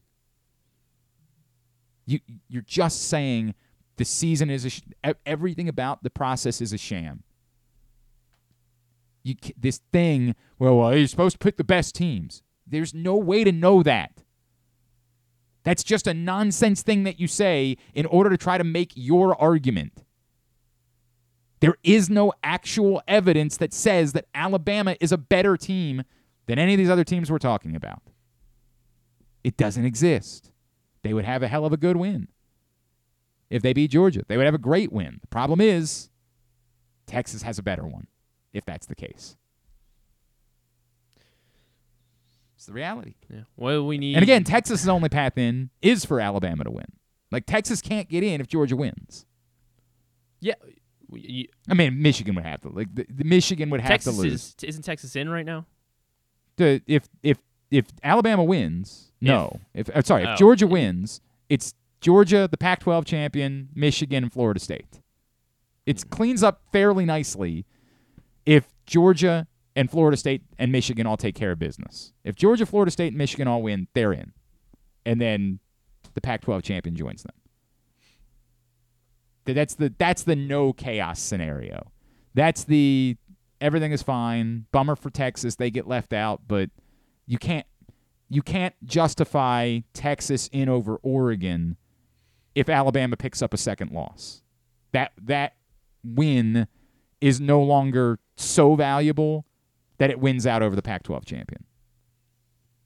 It cleans up very nicely for the playoff if that scenario plays out. That's the cleanest scenario is Georgia wins, Michigan wins, Florida State wins, and then you have a Pac-12 champion. And even though none of us want Florida State in the playoff, we just can't do this. All right. We come back in. It is the most intriguing. I've said this a couple times this week. It's the most intriguing championship weekend we've ever had since the playoff began. Simply because of there's a lot more. Well, there's 4 undefeated. There's not an obvious. In the past, it's the SEC champion is just in no matter what, and maybe a second team gets in. There's no way. Again, short of bizarro scenarios. If Michigan were to lose, then maybe Georgia could lose and still get into the SEC championship game. If Florida State were to lose, then maybe Georgia could lose and still get in. There's just not room. And Georgia is probably the team that gets screwed the most in all of this. But one loss, yeah. But there's no room. Like the season, you can't just say there's only one conference playing, particularly in a year where that conference wasn't overwhelming. They weren't. We come back in. We'll talk some more Ravens. Jonas Shaffer, the Baltimore Banner. Today's show brought to you by Project Game Day. No game day this week, obviously, with no game this week, so we'll be back 1 week from Sunday for Project Game Day. Brought to you by AJ Michael, Superbook Sports, and HelpMyGamblingProblem.org. Me, Rita, Femi, KZ, Stecca, Josh Charles, the whole crew, hanging out with you each and every game day this season. PressBoxOnline.com/game day to find out more. Watch Facebook.com/PressBoxSports or YouTube.com/PressBoxOnline for Project Game Day. Jonas Shaffer next, Glenn Clark Radio. Why bet with the big boys this football season? Instead, try your hand with the local book, Superbook Sports, this fall. Superbook Sports is the book next door. Just a dedicated team of the best odds makers in Las Vegas, making sure you get the best prices and parlays anywhere. And now, Superbook will give you a bonus of up to $250 when you sign up and wager on the same day and use the promo code GlennClark23, GLENNCLARK23. So bet with the best and use the promo code GlennClark23 this football season with Superbook Sports. Visit Superbook.com for terms and conditions. Gambling problem? Call 1-800-GAMBLER. What's up, everyone? It's Tyus Bowser, and I've had so much fun hanging out with Rita and putting up with Glenn the last couple years that I've decided to do it again. Season 3 of the Tyus Bowser Show is happening this year, as we'll be all over town, giving you the chance to get to know me and some of my teammates. As we talk football, life in general, and just say what needs to be said. You can find out more about the show by going to PressBoxOnline.com/Bowser. If you don't live in the area, you can watch the shows live on Facebook and YouTube. And if you miss one, you can listen Friday nights at 105.7 The Fan. So we'll see you all season long for the Tyus Bowser Show, a partnership of PressBox and Great Ace Memorabilia. There's so much focus on sports betting these days, but I want to talk about an area that nobody wants to gamble on, where you choose to go out and spend your hard-earned dollars to eat. The Costas Inn is no gamble at all. The quality on their menu is outstanding, and the value is off the charts with a great and varied list of specials Monday through Friday. And the staples of the menu, whether it's salads, burgers, fish, they're all fantastic. And I haven't even mentioned the crabs or crab cakes yet. So check out the menu for yourself at CostasInn.com. When choosing a place to dine, never gamble on the food you put in your belly. The Costas Inn at 4100 North Point Boulevard, or call 410-477-1975 for reservations and your steamed crab orders. What company has the expertise to make your home healthier by purifying your air and killing all viruses, allergens, and bacteria? A.J. Michaels, Heating and Air Conditioning in Baltimore and Annapolis, ajmichaels.com. Visit Harford County. Gear up for the holidays by supporting local with Small Business Saturday on November 25th. Take in the dazzling sights of the season with a Ladue Christmas at Ladue Topiary Gardens. Enjoy holiday lights, sing along to holiday songs, reserve a carriage ride, and sit on Santa's lap in Bel Air's Winter Wonderland, happening every Saturday from November 25th until December 16th. Nothing sparks that holiday joy quite like a festive parade. Head to visitharford.com and click on Events to see the full list of parades and so much more. In Maryland, you're welcome. Whether your focus is luxury and comfort, convenience and technologically advanced connectivity, or sporty performance and aggressive styling, we've got the perfect Highlander for you. Check out buyatoyota.com for deals on new Highlanders from your local Toyota dealer today.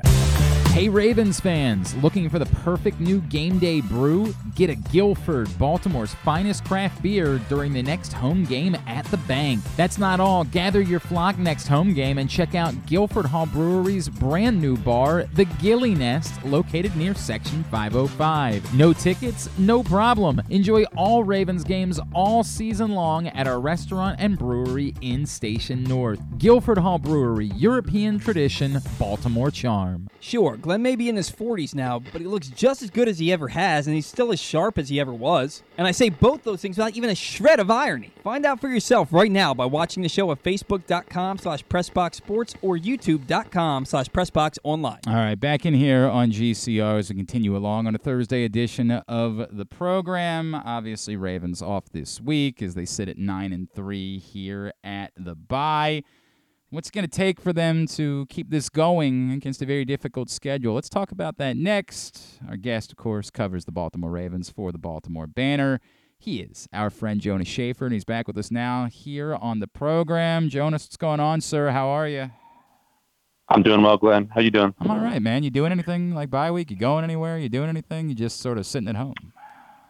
Yeah, I think I'm just kind of sitting at home. I don't know if you've been watching any of the new season of Fargo, but I think Jonas, let's shut up. Let's not talk about the Ravens. Let's talk about the moment when Juno Temple drops the accent when she's talking to his mom. Look, man, Keely's a great character from Ted Lasso, and I like Juno Temple, but that was like as astonishing as I have seen. What she was able to convey the moment she dropped the accent in that conversation was as fine of acting as I've seen on television all year. I confess to being a bit of a stupid TV watcher in that moment because I was more so concentrated on the threat and less cognizant of the fact that she is, in fact, not Minnesotan or Minnesota nice. So, yeah, I feel like a dummy listening to a podcast episode talking about that moment in Fargo. But I brought up Fargo just to say that my vibe for this weekend is probably just John Hamm, nipple rings out, till I'm in a hot tub. Dude, the fact that they even played up that, like, they even did a joke about John Hamm having a huge, you know what? Like, the fact that they able to sneak that into the script and it kind of worked, like, and it didn't even feel forced, gave me so much joy. Like, I know it's such a dumb thing about TV viewing, and I don't know how you've been. The Chris Rock season to me was bad. Like, it was a bad season. It wasn't just disappointing or not up to the standing. I thought it was bad television that was disjointed, and I just couldn't stay with it. It was painful. This season is shaping up to maybe be the best season of the show. Its early returns are good. It was wild to look back and remember that season 1 was 2014, so we're almost a decade in. But I mean, like, the first 2 seasons of that show were remarkable. I don't know which one I would say is my favorite, but this one is definitely gunning for that top spot. God, it's so good. It is so insanely good. If y'all aren't watching Fargo this year, bonkers how good this season is. All right, is there anything else, any TV viewing recommendations you have? Anything else that you're, because this is way more interesting to me. Nothing pressing. Okay. That there's a new show. I don't, probably very few of your listeners have Paramount Plus, but if they do, and they like kind of dark, biting humor, there's a show called Colin from Accounts. It's an Australian import about 2 folks who kind of discarded their hopes for love and bond over the shared trauma of hitting a dog. What? And the dog is fine. Obviously, they're not going to kill the dog, but if you liked, like You're the Worst on FX or Happy Endings on ABC, then you'll probably really enjoy it. Okay, I was a big You're the Worst guy, so I will take this recommendation. I do have Paramount Plus, so I am willing. My kids were very excited to watch Good Burger 2 over the weekend, so I am a Paramount Plus man.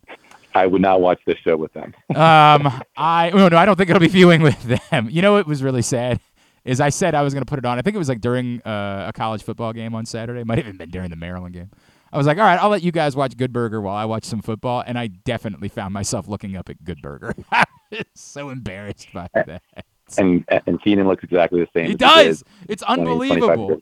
I would even argue, because then they wanted to go back and watch the first one, so I let them watch it. I would argue he might look better at this point in his life than he looked then.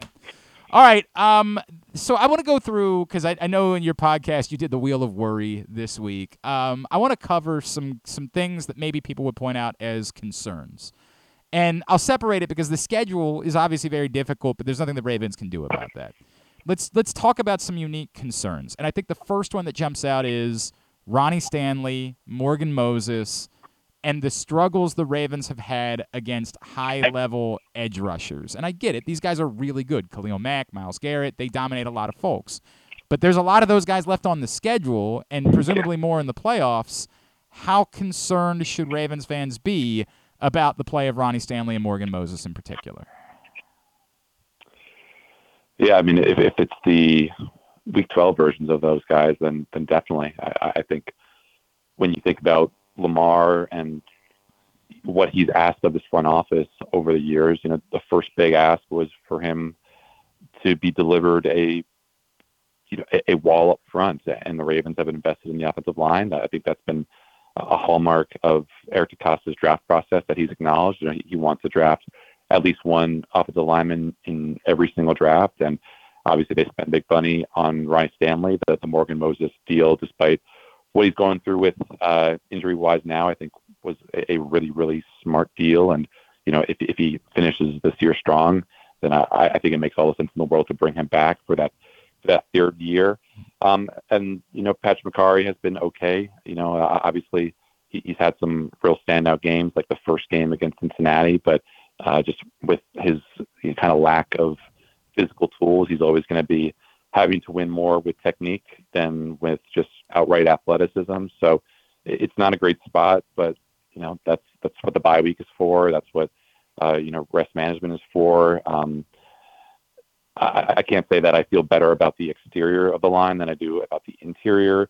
But obviously, we have seen really good quarterbacks manage really bad offensive lines and been able to elevate their circumstances. Obviously, the Ravens don't have a Jamar Chase, don't have a T. Higgins like Joe Burrow did last year or the previous 2 years when he was just dealing with chaos all around him. Patrick Mahomes has dealt with bad offensive lines in the past, but he's always just been a generational passer in terms of reducing pressures to sack, which is something that Lamar has had some ups and downs with. So I don't know how much to say that this is going to be Lamar's problem, how much is going to be John Harbaugh's problem, how much is going to be Ronnie Stanley's problem. It's obviously not ideal. I think I'm probably a little bit more optimistic that Ronnie can get back, to, sub Pro Bowl form. I don't know if he'll ever get back to that level just based on the injuries and based on the knee stuff and the ankle stuff.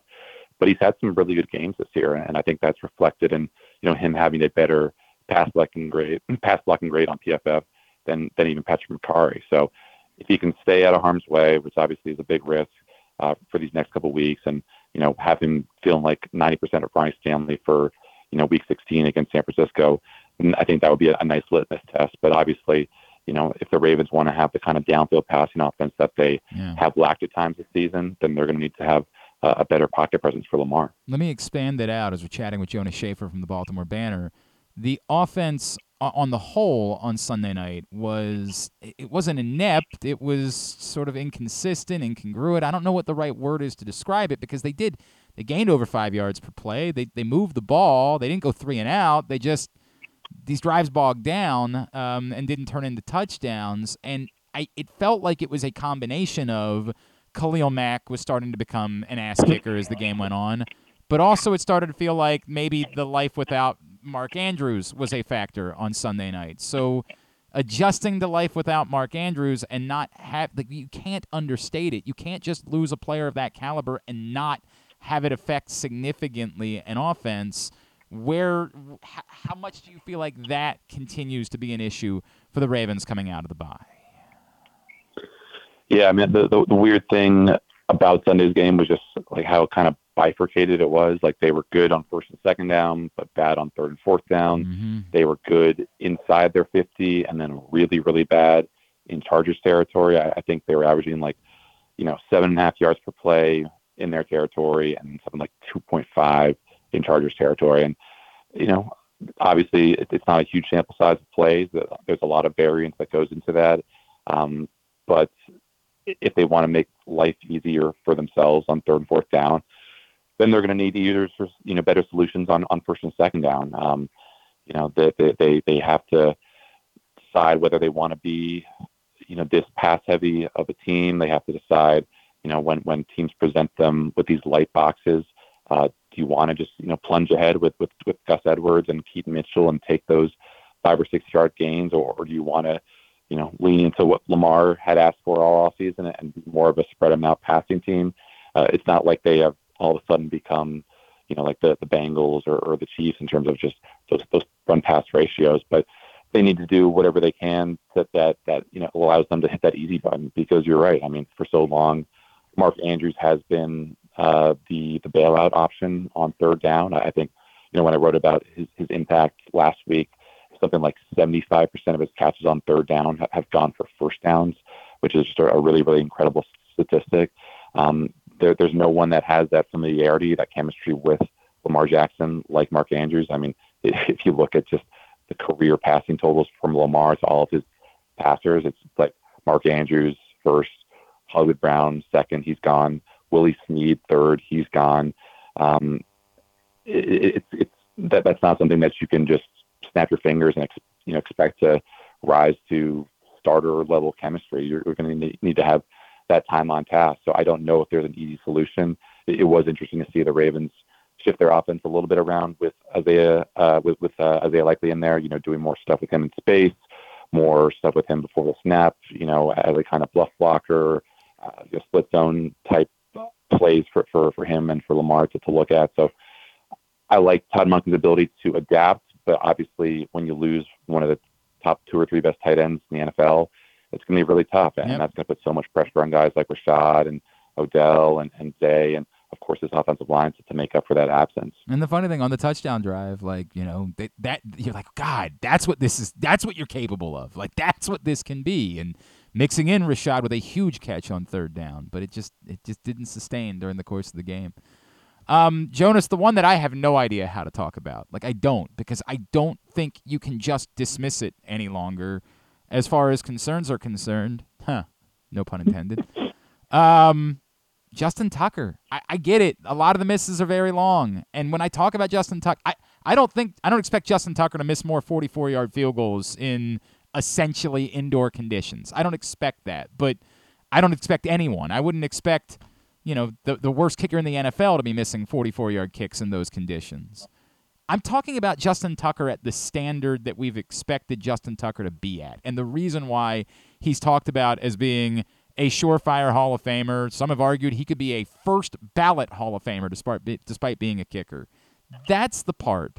Like, is what we're seeing that level is just no longer sustainable at this point in his life, that he can still be a quality NFL kicker, but that's too much to ask?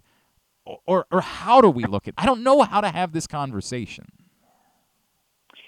Yeah, it's tough because even Tuck would say and has said for basically the duration of his career that he's not the one making the kicks. It's we're the ones making the kicks. And I think that explanation does apply when you consider his recent, poor run of form, because he has had kicks blocked. He has had, he said after Sunday's game that he felt like his feet weren't underneath him. And part of the reason was because that whole operation felt rushed for the 44-yarder. So it is remarkable that I think it was a year ago, it was the game against Jacksonville, fourth quarter. It was the first time in 77 fourth quarter or overtime kicks for Tuck that he missed a clutch field goal. And since that miss, or I guess including that miss, I think he's missed something like 4 of the past 13 after going 77 for 77. So that's worrisome, but, Potter finds its level eventually. Justin Tucker is the greatest kicker in NFL history.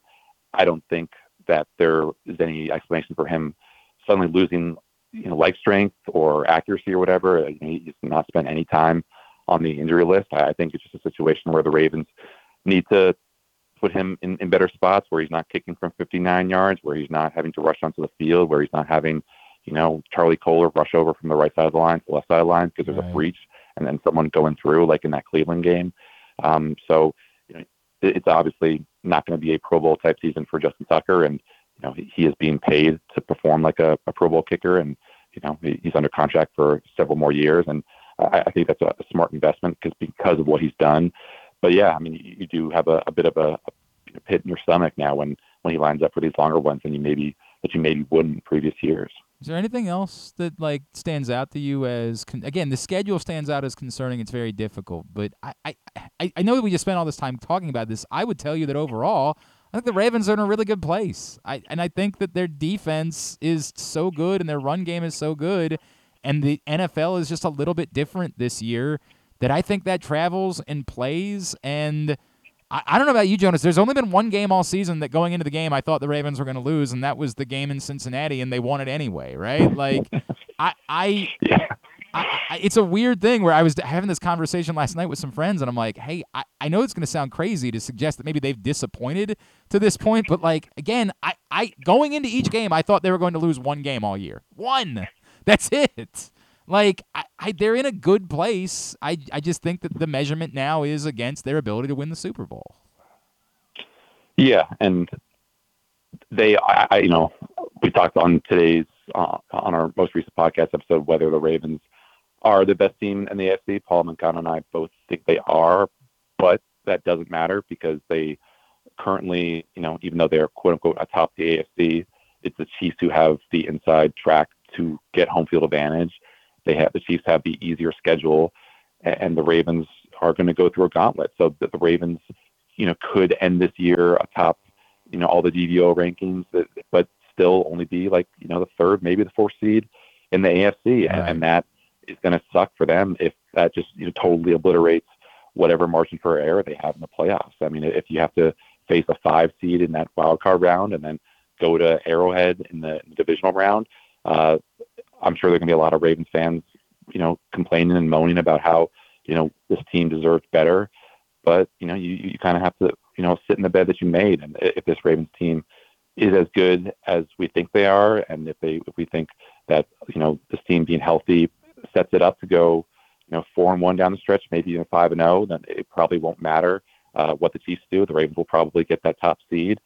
But, this team needs all the advantages it can create for itself in the playoffs, because under John Harbaugh for the past decade, they just have not been able to make their kind of own luck. That's fact. That's fact. Some people might say that sometimes that's because of John Harbaugh and maybe some questionable decisions about like replays and things like that, but we'll save that for another day. Jonas, when the banner is ready for us to do like the Fargo post-episode podcast each week, like let me know. And I'm all in. We can start that. I was trying to come up with a clever name on the fly for it, but I don't have it yet. I didn't have enough time to think about it, but I'll work on that in the coming days. In the meantime, you want to go ahead and plug your podcast? Yeah, sure.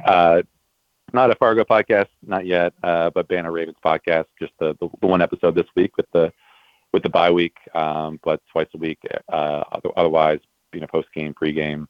Just half an hour, easy time for commute, and we have a really good time doing it. Jonas_Shaffer on Twitter, of course, how you follow him. Always appreciate you, man. Thanks for doing this. We'll talk soon, all right? Thanks, sir. Take care. Jonas Shaffer with us here on GCR. Appreciate him taking the time for us.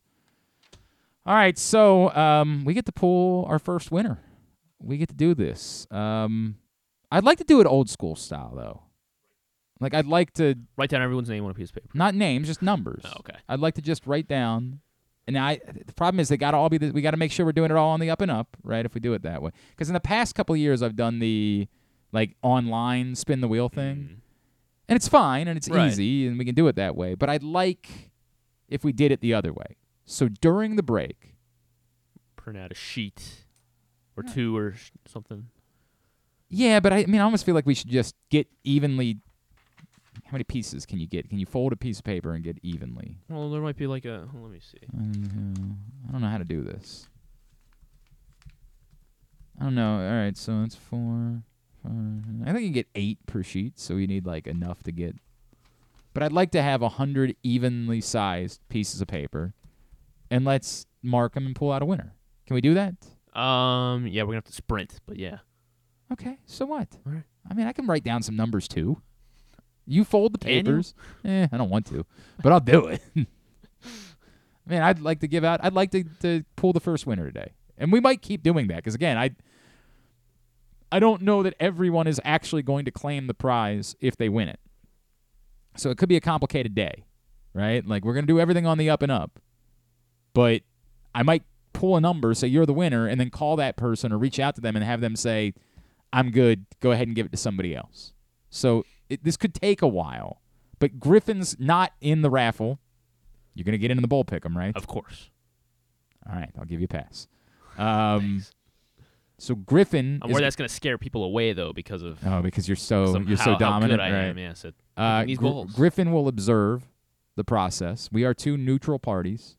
I did not put myself in the raffle. I didn't even let Mrs. Clark get in the raffle this year because somebody noticed that last year and was like, huh. Because I post online everybody's numbers, so it's all on the up and up. So we are both neutral parties in this. So Griffin will observe the entire thing. We'll go through the process. We won't do it all on the air. We'll pull the first winner on the air.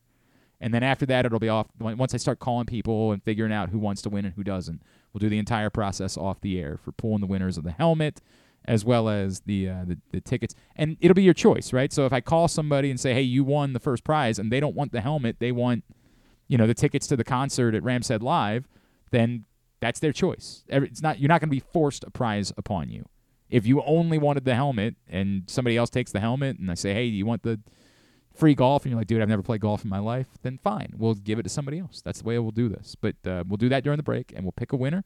Plus, we'll get a tidbit, and we'll get tubular as we wind down on a Thursday edition of Glenn Clark Radio.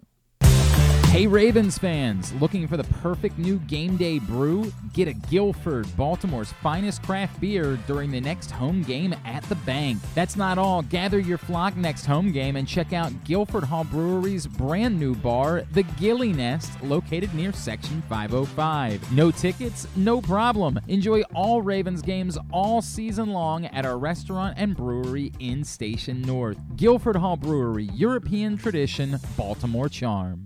Come for a game, stay for everything else. Book an unforgettable fall getaway in Charm City. Enjoy only in Baltimore festivals, mouthwatering eats, and endless entertainment. Treat yourself to a staycation in the heart of downtown, or try one of the city's many charming neighborhood hotels. And don't miss out on packages for free parking, breakfast, and more. Plan your stay at baltimore.org/hotels. Why bet with the big boys this football season? Instead, try your hand with the local book, Superbook Sports, this fall. Superbook Sports is the book next door. Just a dedicated team of the best odds makers in Las Vegas, making sure you get the best prices and parlays anywhere. And now, Superbook will give you a bonus of up to $250 when you sign up and wager on the same day and use the promo code GlennClark23, GLENNCLARK23. So bet with the best and use the promo code GlennClark23 this football season with Superbook Sports. Visit superbook.com for terms and conditions. Gambling problem? Call 1-800-GAMBLER. 6 chicken tenders made from fresh, never frozen Royal Farms world-famous chicken, a family-sized order of Western fries, honey mustard dipping sauce, and a 2-liter bottle of Dr. Pepper. It's Royal Farms' new Tucker's Tenders Meal. It's Justin Tucker's favorite, and at only $19.99, it'll be your favorite meal, too. The new Tucker's Tenders Meal, available only at Royal Farms. Now you can kick back, relax, and eat like a champion. Real fresh, real fast, Royal Farms. Gambling can be a fun and entertaining experience, but there are risks involved. If you're planning on betting on the game at the casino or on your phone or computer, know your limit, stay within it. Set a budget and a time to stop. Remember, gambling isn't a financial solution, and it doesn't mix well with alcohol or drugs. Know the risks and have a plan before you begin gambling. For free and confidential services, call 1-800-GAMBLER 24/7 or go to helpmygamblingproblem.org. What's up, everyone? It's Tyus Bowser, and I've had so much fun hanging out with Rita and putting up with Glenn the last couple years that I've decided to do it again. Season 3 of the Tyus Bowser Show is happening this year, as we'll be all over town, giving you the chance to get to know me and some of my teammates. As we talk football, life in general, and just say what needs to be said. You can find out more about the show by going to PressBoxOnline.com/Bowser. If you don't live in the area, you can watch the shows live on Facebook and YouTube. And if you miss one, you can listen Friday nights at 105.7 The Fan. So we'll see you all season long for the Tyus Bowser Show, a partnership of PressBox and Great Ace Memorabilia. What company has the expertise to make your home healthier by purifying your air and killing all viruses, allergens, and bacteria? A.J. Michaels, Heating and Air Conditioning in Baltimore and Annapolis, ajmichaels.com. Make sure you're tuned in every Tuesday for PressBox fantasy football analyst Joe Serpico to get you ready for your Waiver Wire Wednesday, brought to you by Live Casino and Hotel. And if you have other fantasies you want fulfilled, subscribe to Glenn and Jeremy Kahn's OnlyFans page at... Wait, are people supposed to know about that? All right, we're not ready. We're still doing this. Here, tell everybody about Live Casino, and then I'll talk for a minute while you finish yours. All right. So over at Live Casino and Hotel Maryland, if you were a loser, unlike myself, I took Oakland over Detroit. Detroit is one of the worst basketball teams in college basketball this season. So, it looked like a bad spot for them because they were going in. Your loved one has a gambling problem. No, Call 1-800-GAMBLER. Go to helpmygamblingproblem.org. They just knocked off Xavier, so it looked like a letdown spot. But did Detroit, Villanova lose again last night? Yeah, Villanova did lose. They lost did you to see St. Temple? Joe's. Temple went to triple overtime with LaSalle in the Big Five Classic. And Big Five Classic might be working. Apparently. Yeah. But now Villanova lost to both St. Joe's and Penn. Correct. In the Big Five. Correct. So they're does not bode well for Maryland, who got their brains beat in by Villanova. So what, do they match up with Drexel now or something? I guess. I don't know how it works. I probably that with Virginia just because Tony Bennett, he owns Buzz Williams, so they were playing Texas A&M in the ACC SEC Challenge. However, maybe if I was you working picked, last night Duke at the or fan. something. I was working last night at the Fan with Greg Watkins, who said to me, I was like, I don't have any action tonight, because I was just realizing how I didn't care about any of the ACC, SEC games. And he was like, I'm actually a Carolina basketball fan, but I bet Tennessee. And I said, he was like, yeah, Carolina doesn't have a physical big man. That was the angle I was looking at too. And then I was thinking about the under in that game. I think Carolina hit it by themselves in the first half. Gosh. But yes, Duke lost last night. America can rally around. Exactly.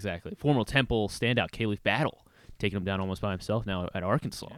But if luck wasn't on your side, if you took Duke or you took Tennessee, over at the FanDuel Sportsbook at Live Casino and Hotel Maryland, they have the answer, because you can turn losses into winning opportunities with the Second Chance to Win promotion. Because between now and January 4th, 2024, so time's starting to wind out. We got just over about a month. It's about 5 weeks remaining. But over at the Live Casino and Hotel Maryland, Live Casino, Hotel Maryland. Rewards members will be able to enter their losing bet slips into the second chance to win drum, and then 2 nights a week, 20 different winners will be chosen, with prizes ranging from live casino and Hotel Maryland apparel, sports and social, ultimate happy hour, plus cash and free play worth up to $500. Drawings will be held every Thursday and Monday over at the FanDuel Sportsbook at Live Casino in Hotel Maryland. At Arundel Mills, must be 21. Please play responsibly. For help, visit mdgamblinghelp.org or call 1-800-GAMBLE. All right, I got through 48. Okay, nice. So I have 48 eighth-page sheets. I've also decided we're not doing the bowl. We're going to get a trash bag, and we're going to mix it all because I want you to, like, cartoonishly mix everything up in the trash bag, right? And then maybe after that we put them – no, we just pull them out of the trash bag. That's the way we're going to do it. Thank you for the bowl, Leah. I do appreciate that. But the bowl, not big enough for all these eighth of a page sheets. So I've got numbers 1 through 48. Griffin's going to finish numbers 49 through 100, and we will pull out the first winner. And again, the prizes that we have for everybody that got in on the raffle – we have this helmet over here that I don't have in front of me and I was going to go get, but then nobody would be talking. It's just the awkward part. It's signed by a number of the current Ravens, Pat Ricard, Adafe Owe, Justin Matabike, Brandon Stevens, Tyus Bowser, Ben Cleveland, just to name a few. And more. And there's still more coming on that helmet, by the way. I messed up big time. What the hell, Griffin? I did quarter pages. Gonna adjust quickly.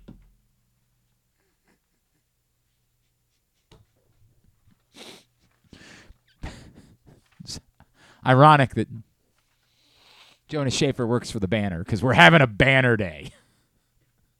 Having just a banner day all around.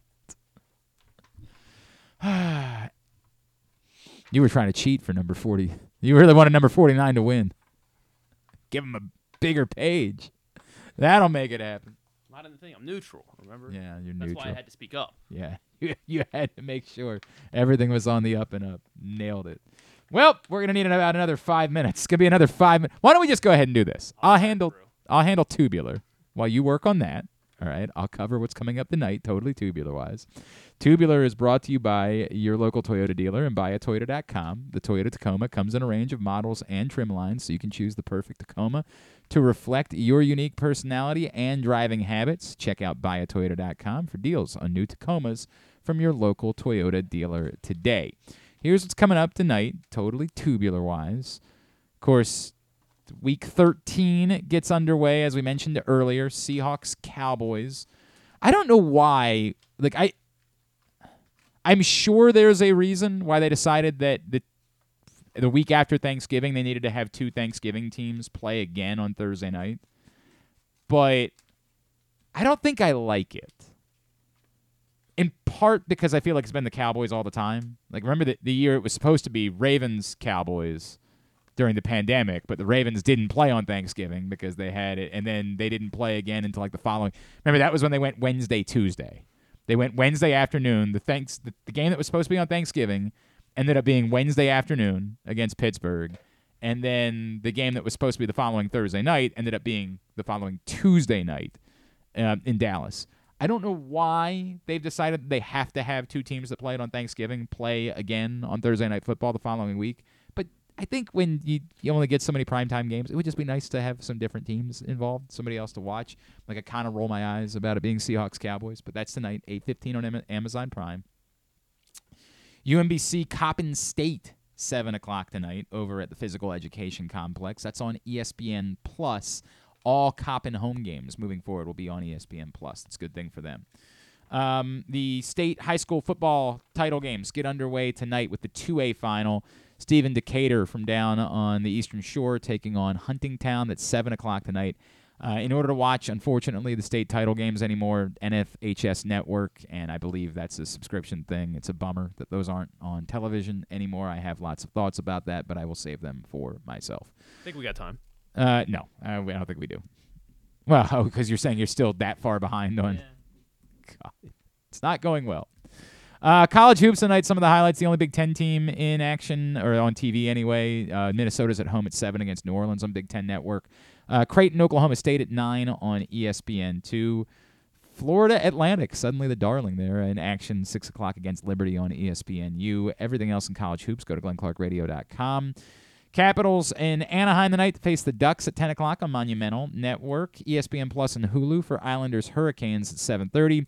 NBA TV for Pacers Heat at 7:30. Clippers Warriors at 10 o'clock. Round 1 of the PGA's Hero World Challenge today at 1:30 on the Golf Channel. That is a big deal because Tiger Woods is playing golf this week. It's his event. He's playing golf this week, so Tiger Woods in action at the PGA Hero World Challenge starting at 1:30 on the Golf Channel, and Access TV for Impact Wrestling at 8. Are you capable of reading non-sports while you continue to write numbers on sheets of paper? I think I can. Well, I've got some questions myself. Non-sports-wise, today is Thursday. All right, so on Colbert, Barbara Streisand and Kelsey Grammer, of course.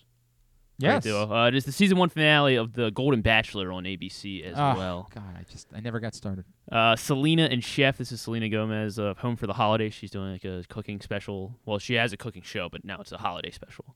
Sure. With Selena Gomez on the Food Network. Like for what it's worth, I've never had a thought about Selena Gomez in my life until Only Murders. Okay. Like she did music, right? Like her music never resonated. She was on Wizards of Waverly I never Place watched that show when I was a kid. She was in the one. What was the one movie that? I don't know. Was she in like 16? No. Spring Breakers, right? She was in that. Oh yeah, wasn't yes, she? Yeah, that was a big one.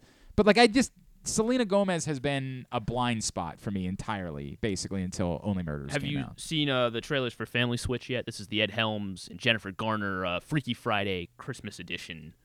You told me about it, but I don't think I've actually. That comes out today on Netflix. Okay. It looks. I don't know. Who knows? Obliterated on this is also on Netflix. This one, it actually looks kind of good. It's still like a special force bomb squad. They deactivate a bomb. They're in Vegas and they save all of Las Vegas. And then they're like, "Oh yeah, we did it!" And they start partying because they're in Vegas. And then only about halfway through the night they realize that was a fake bomb. Okay. So now they have to, like, while they're all drunk and inebriated, they have to figure out how to find the real bomb and then deactivate that one. So it looks, I don't know how it's because it's a series, so I'm not sure how it's going to work with them, like, going like episode to episode, even though this like typically seems like a movie sort of plot. So it looks interesting. Okay. I didn't recognize any of the cast, but it looks good. And then on HBO Max, this show called Bookie with Sebastian Maniscalco. Where they're bookies in California, where of course it's not legal, where like sports betting isn't legal. Okay. So yeah, it's supposed to be a comedy about him being a bookie essentially, and So- Charlie Sheen is in it. All right, whatever. So I bumped into Johnny with the day that I was down at the Maryland football game for AJ Francis's food drive. I bumped into our friend Johnny Holiday on the way. When I was standing outside, he was coming in to go to work. And I had remembered that he was in Philadelphia the night before doing the Maryland-Villanova game. And I was like, geez, man, you're working hard. You're going from Friday night in Philly to Saturday morning in College Park. Like, that's a heck of a commute. And he said, you know what, Glenn? It's actually more than that. On Thursday night, I was in Atlantic City. And for those who don't know, Johnny is in his 80s. Like, Johnny is doing great, which I love. But Johnny is 86 years old. I said, you were in Atlantic City on Thursday night? He's like, yep, Atlantic City on Thursday night. Drove back, dropped my wife off at home, drove up to Philadelphia for the basketball game, and drove back here. And I said, what were you doing in Atlantic City? He said, I went to see Sebastian Maniscalco. I said, that's awesome, Johnny. That's so cool. So Johnny Holiday spent a Thursday night in Atlantic City, a Friday night in Philadelphia, and then was back for a noon kickoff. And, you know, when you're the play-by-play guy, you got to be there much earlier than noon.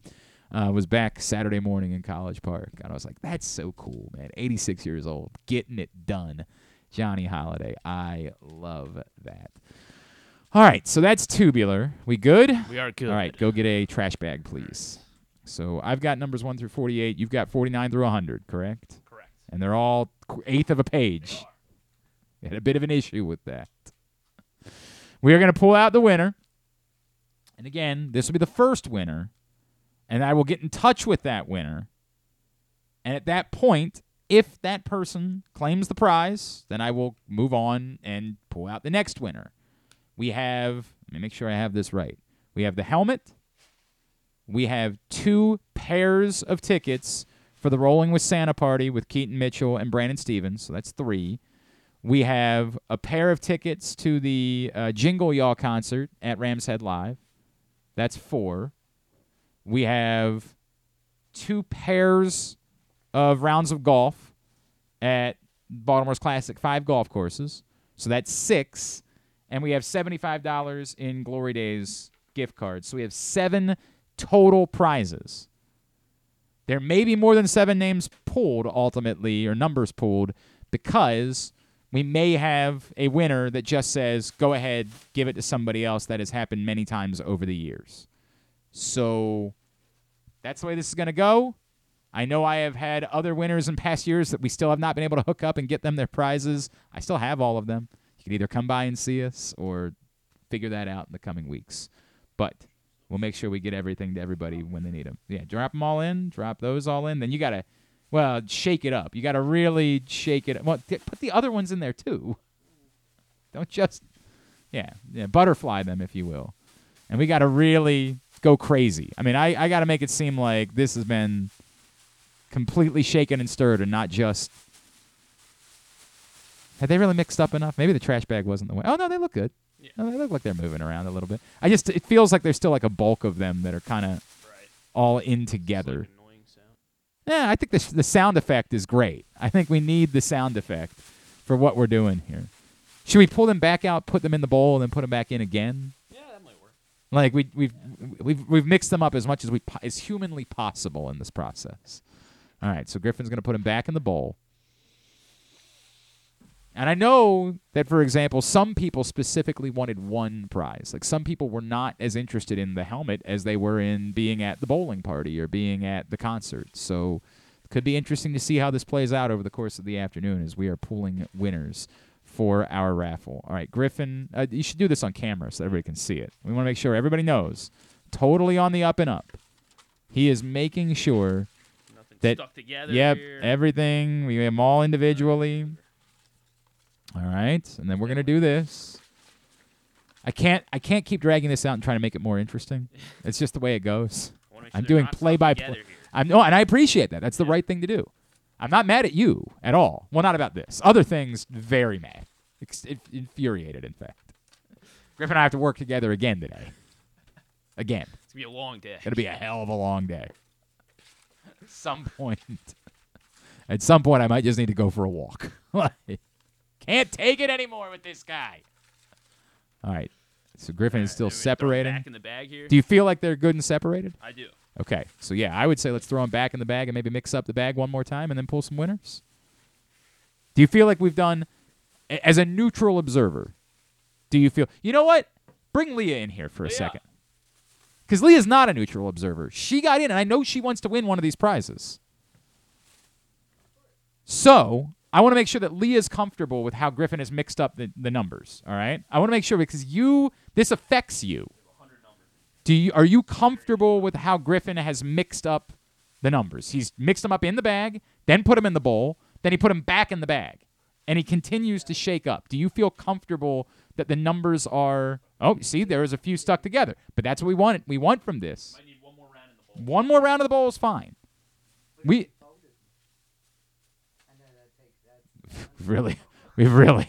spent a lot of time. I'm just trying to end the show already.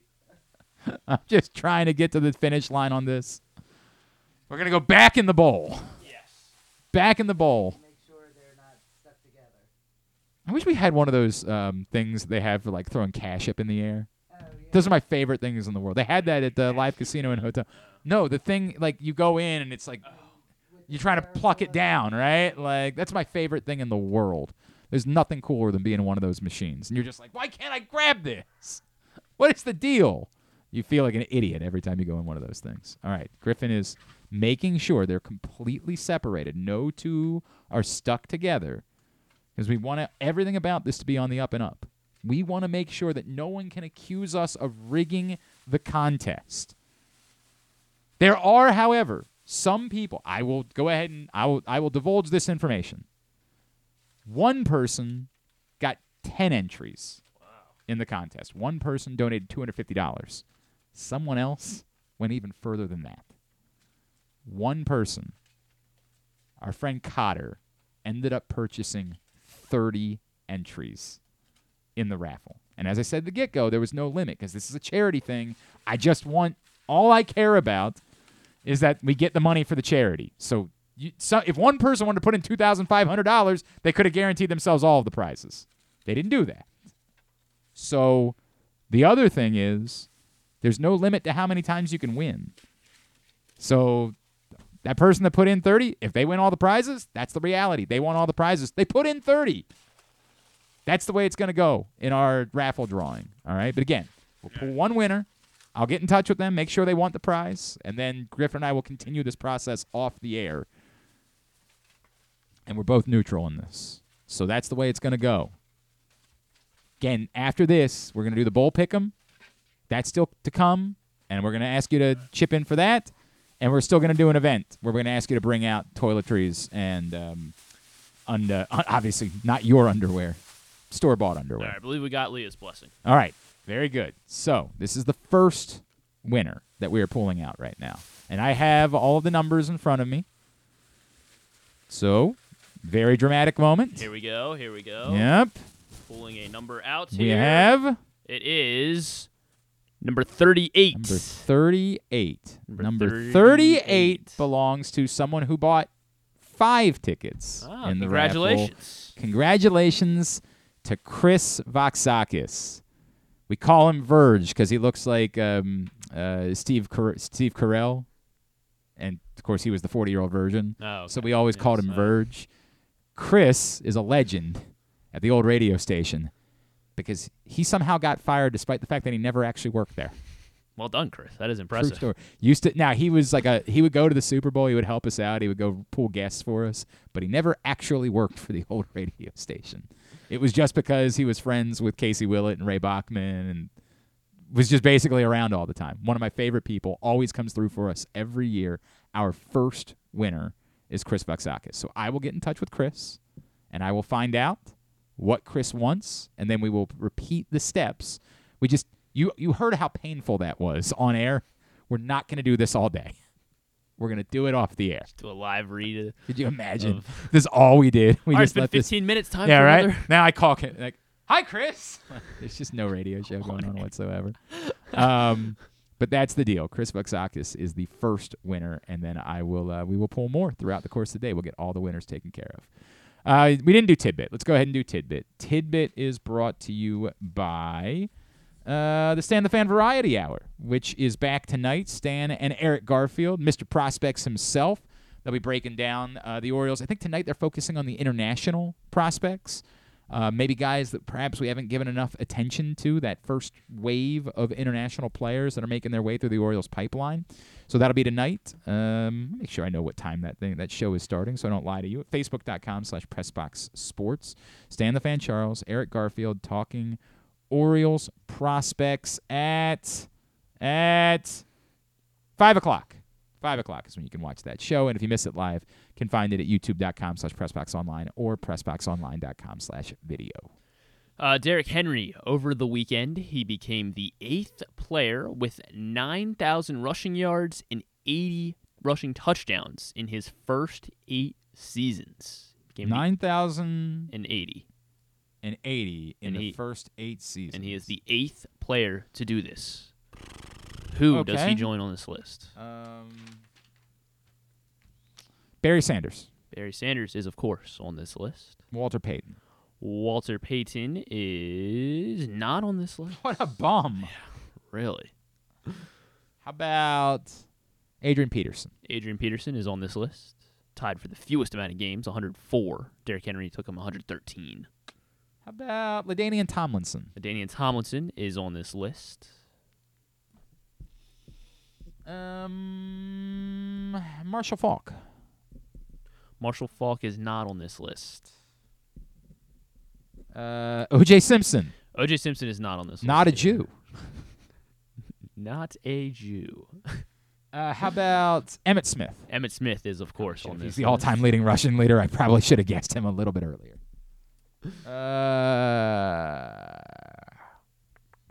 Jerome Bettis. Jerome Bettis is not on the list. Bum, he sucks. Yeah, there you go. Frank Gore. Frank Gore is not on this list. Yeah. How about Edgerrin James? Not Edgerrin James. His son plays on Cincinnati, I believe. Oh, really? Jizzle James is his name. Chisel. Jizzle. What? Yes. That doesn't seem good. That seems like a name that he would. Were you watching any of the Howard game when Cincy was playing I Howard? wasn't. I know they were trailing late, but they did hold on and win, right? It's Cincinnati, yes, did hold on and win. Yeah, but they were trailing late in the second half at Howard the other night. Jizzle James. Seems. Pause. I think it's a great one. Thurman Thomas. Not Thurman Thomas. Curtis Martin.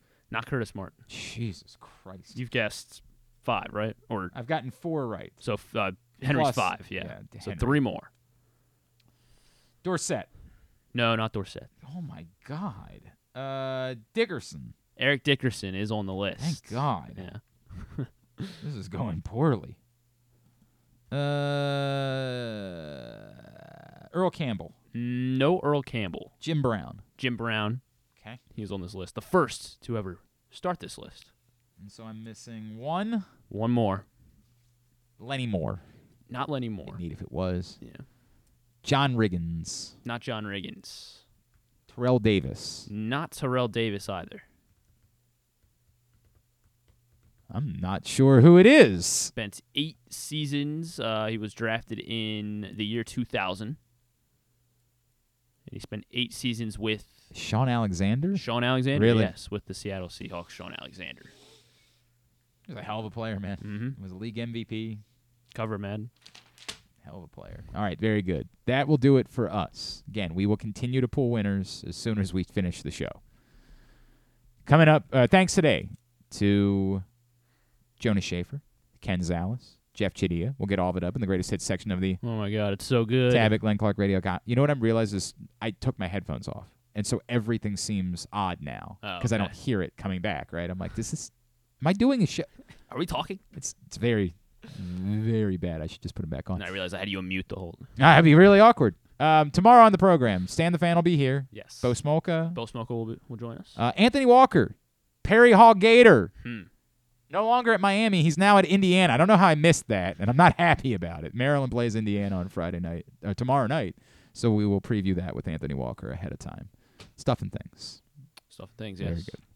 Thanks, everybody at PressBox, all of our great sponsors and partners, including Live Casino and Hotel, Mother's North Grill, A.J. Michaels, Guilford Hall Brewery, Royal Farms, Casa Sin, Superbook Sports, Hartford County, your local Toyota dealer, buyatoyota.com. Thanks to Griffin at Griffin_Bass. Follow us, Twitter, Instagram, and TikTok at Glenn Clark Radio.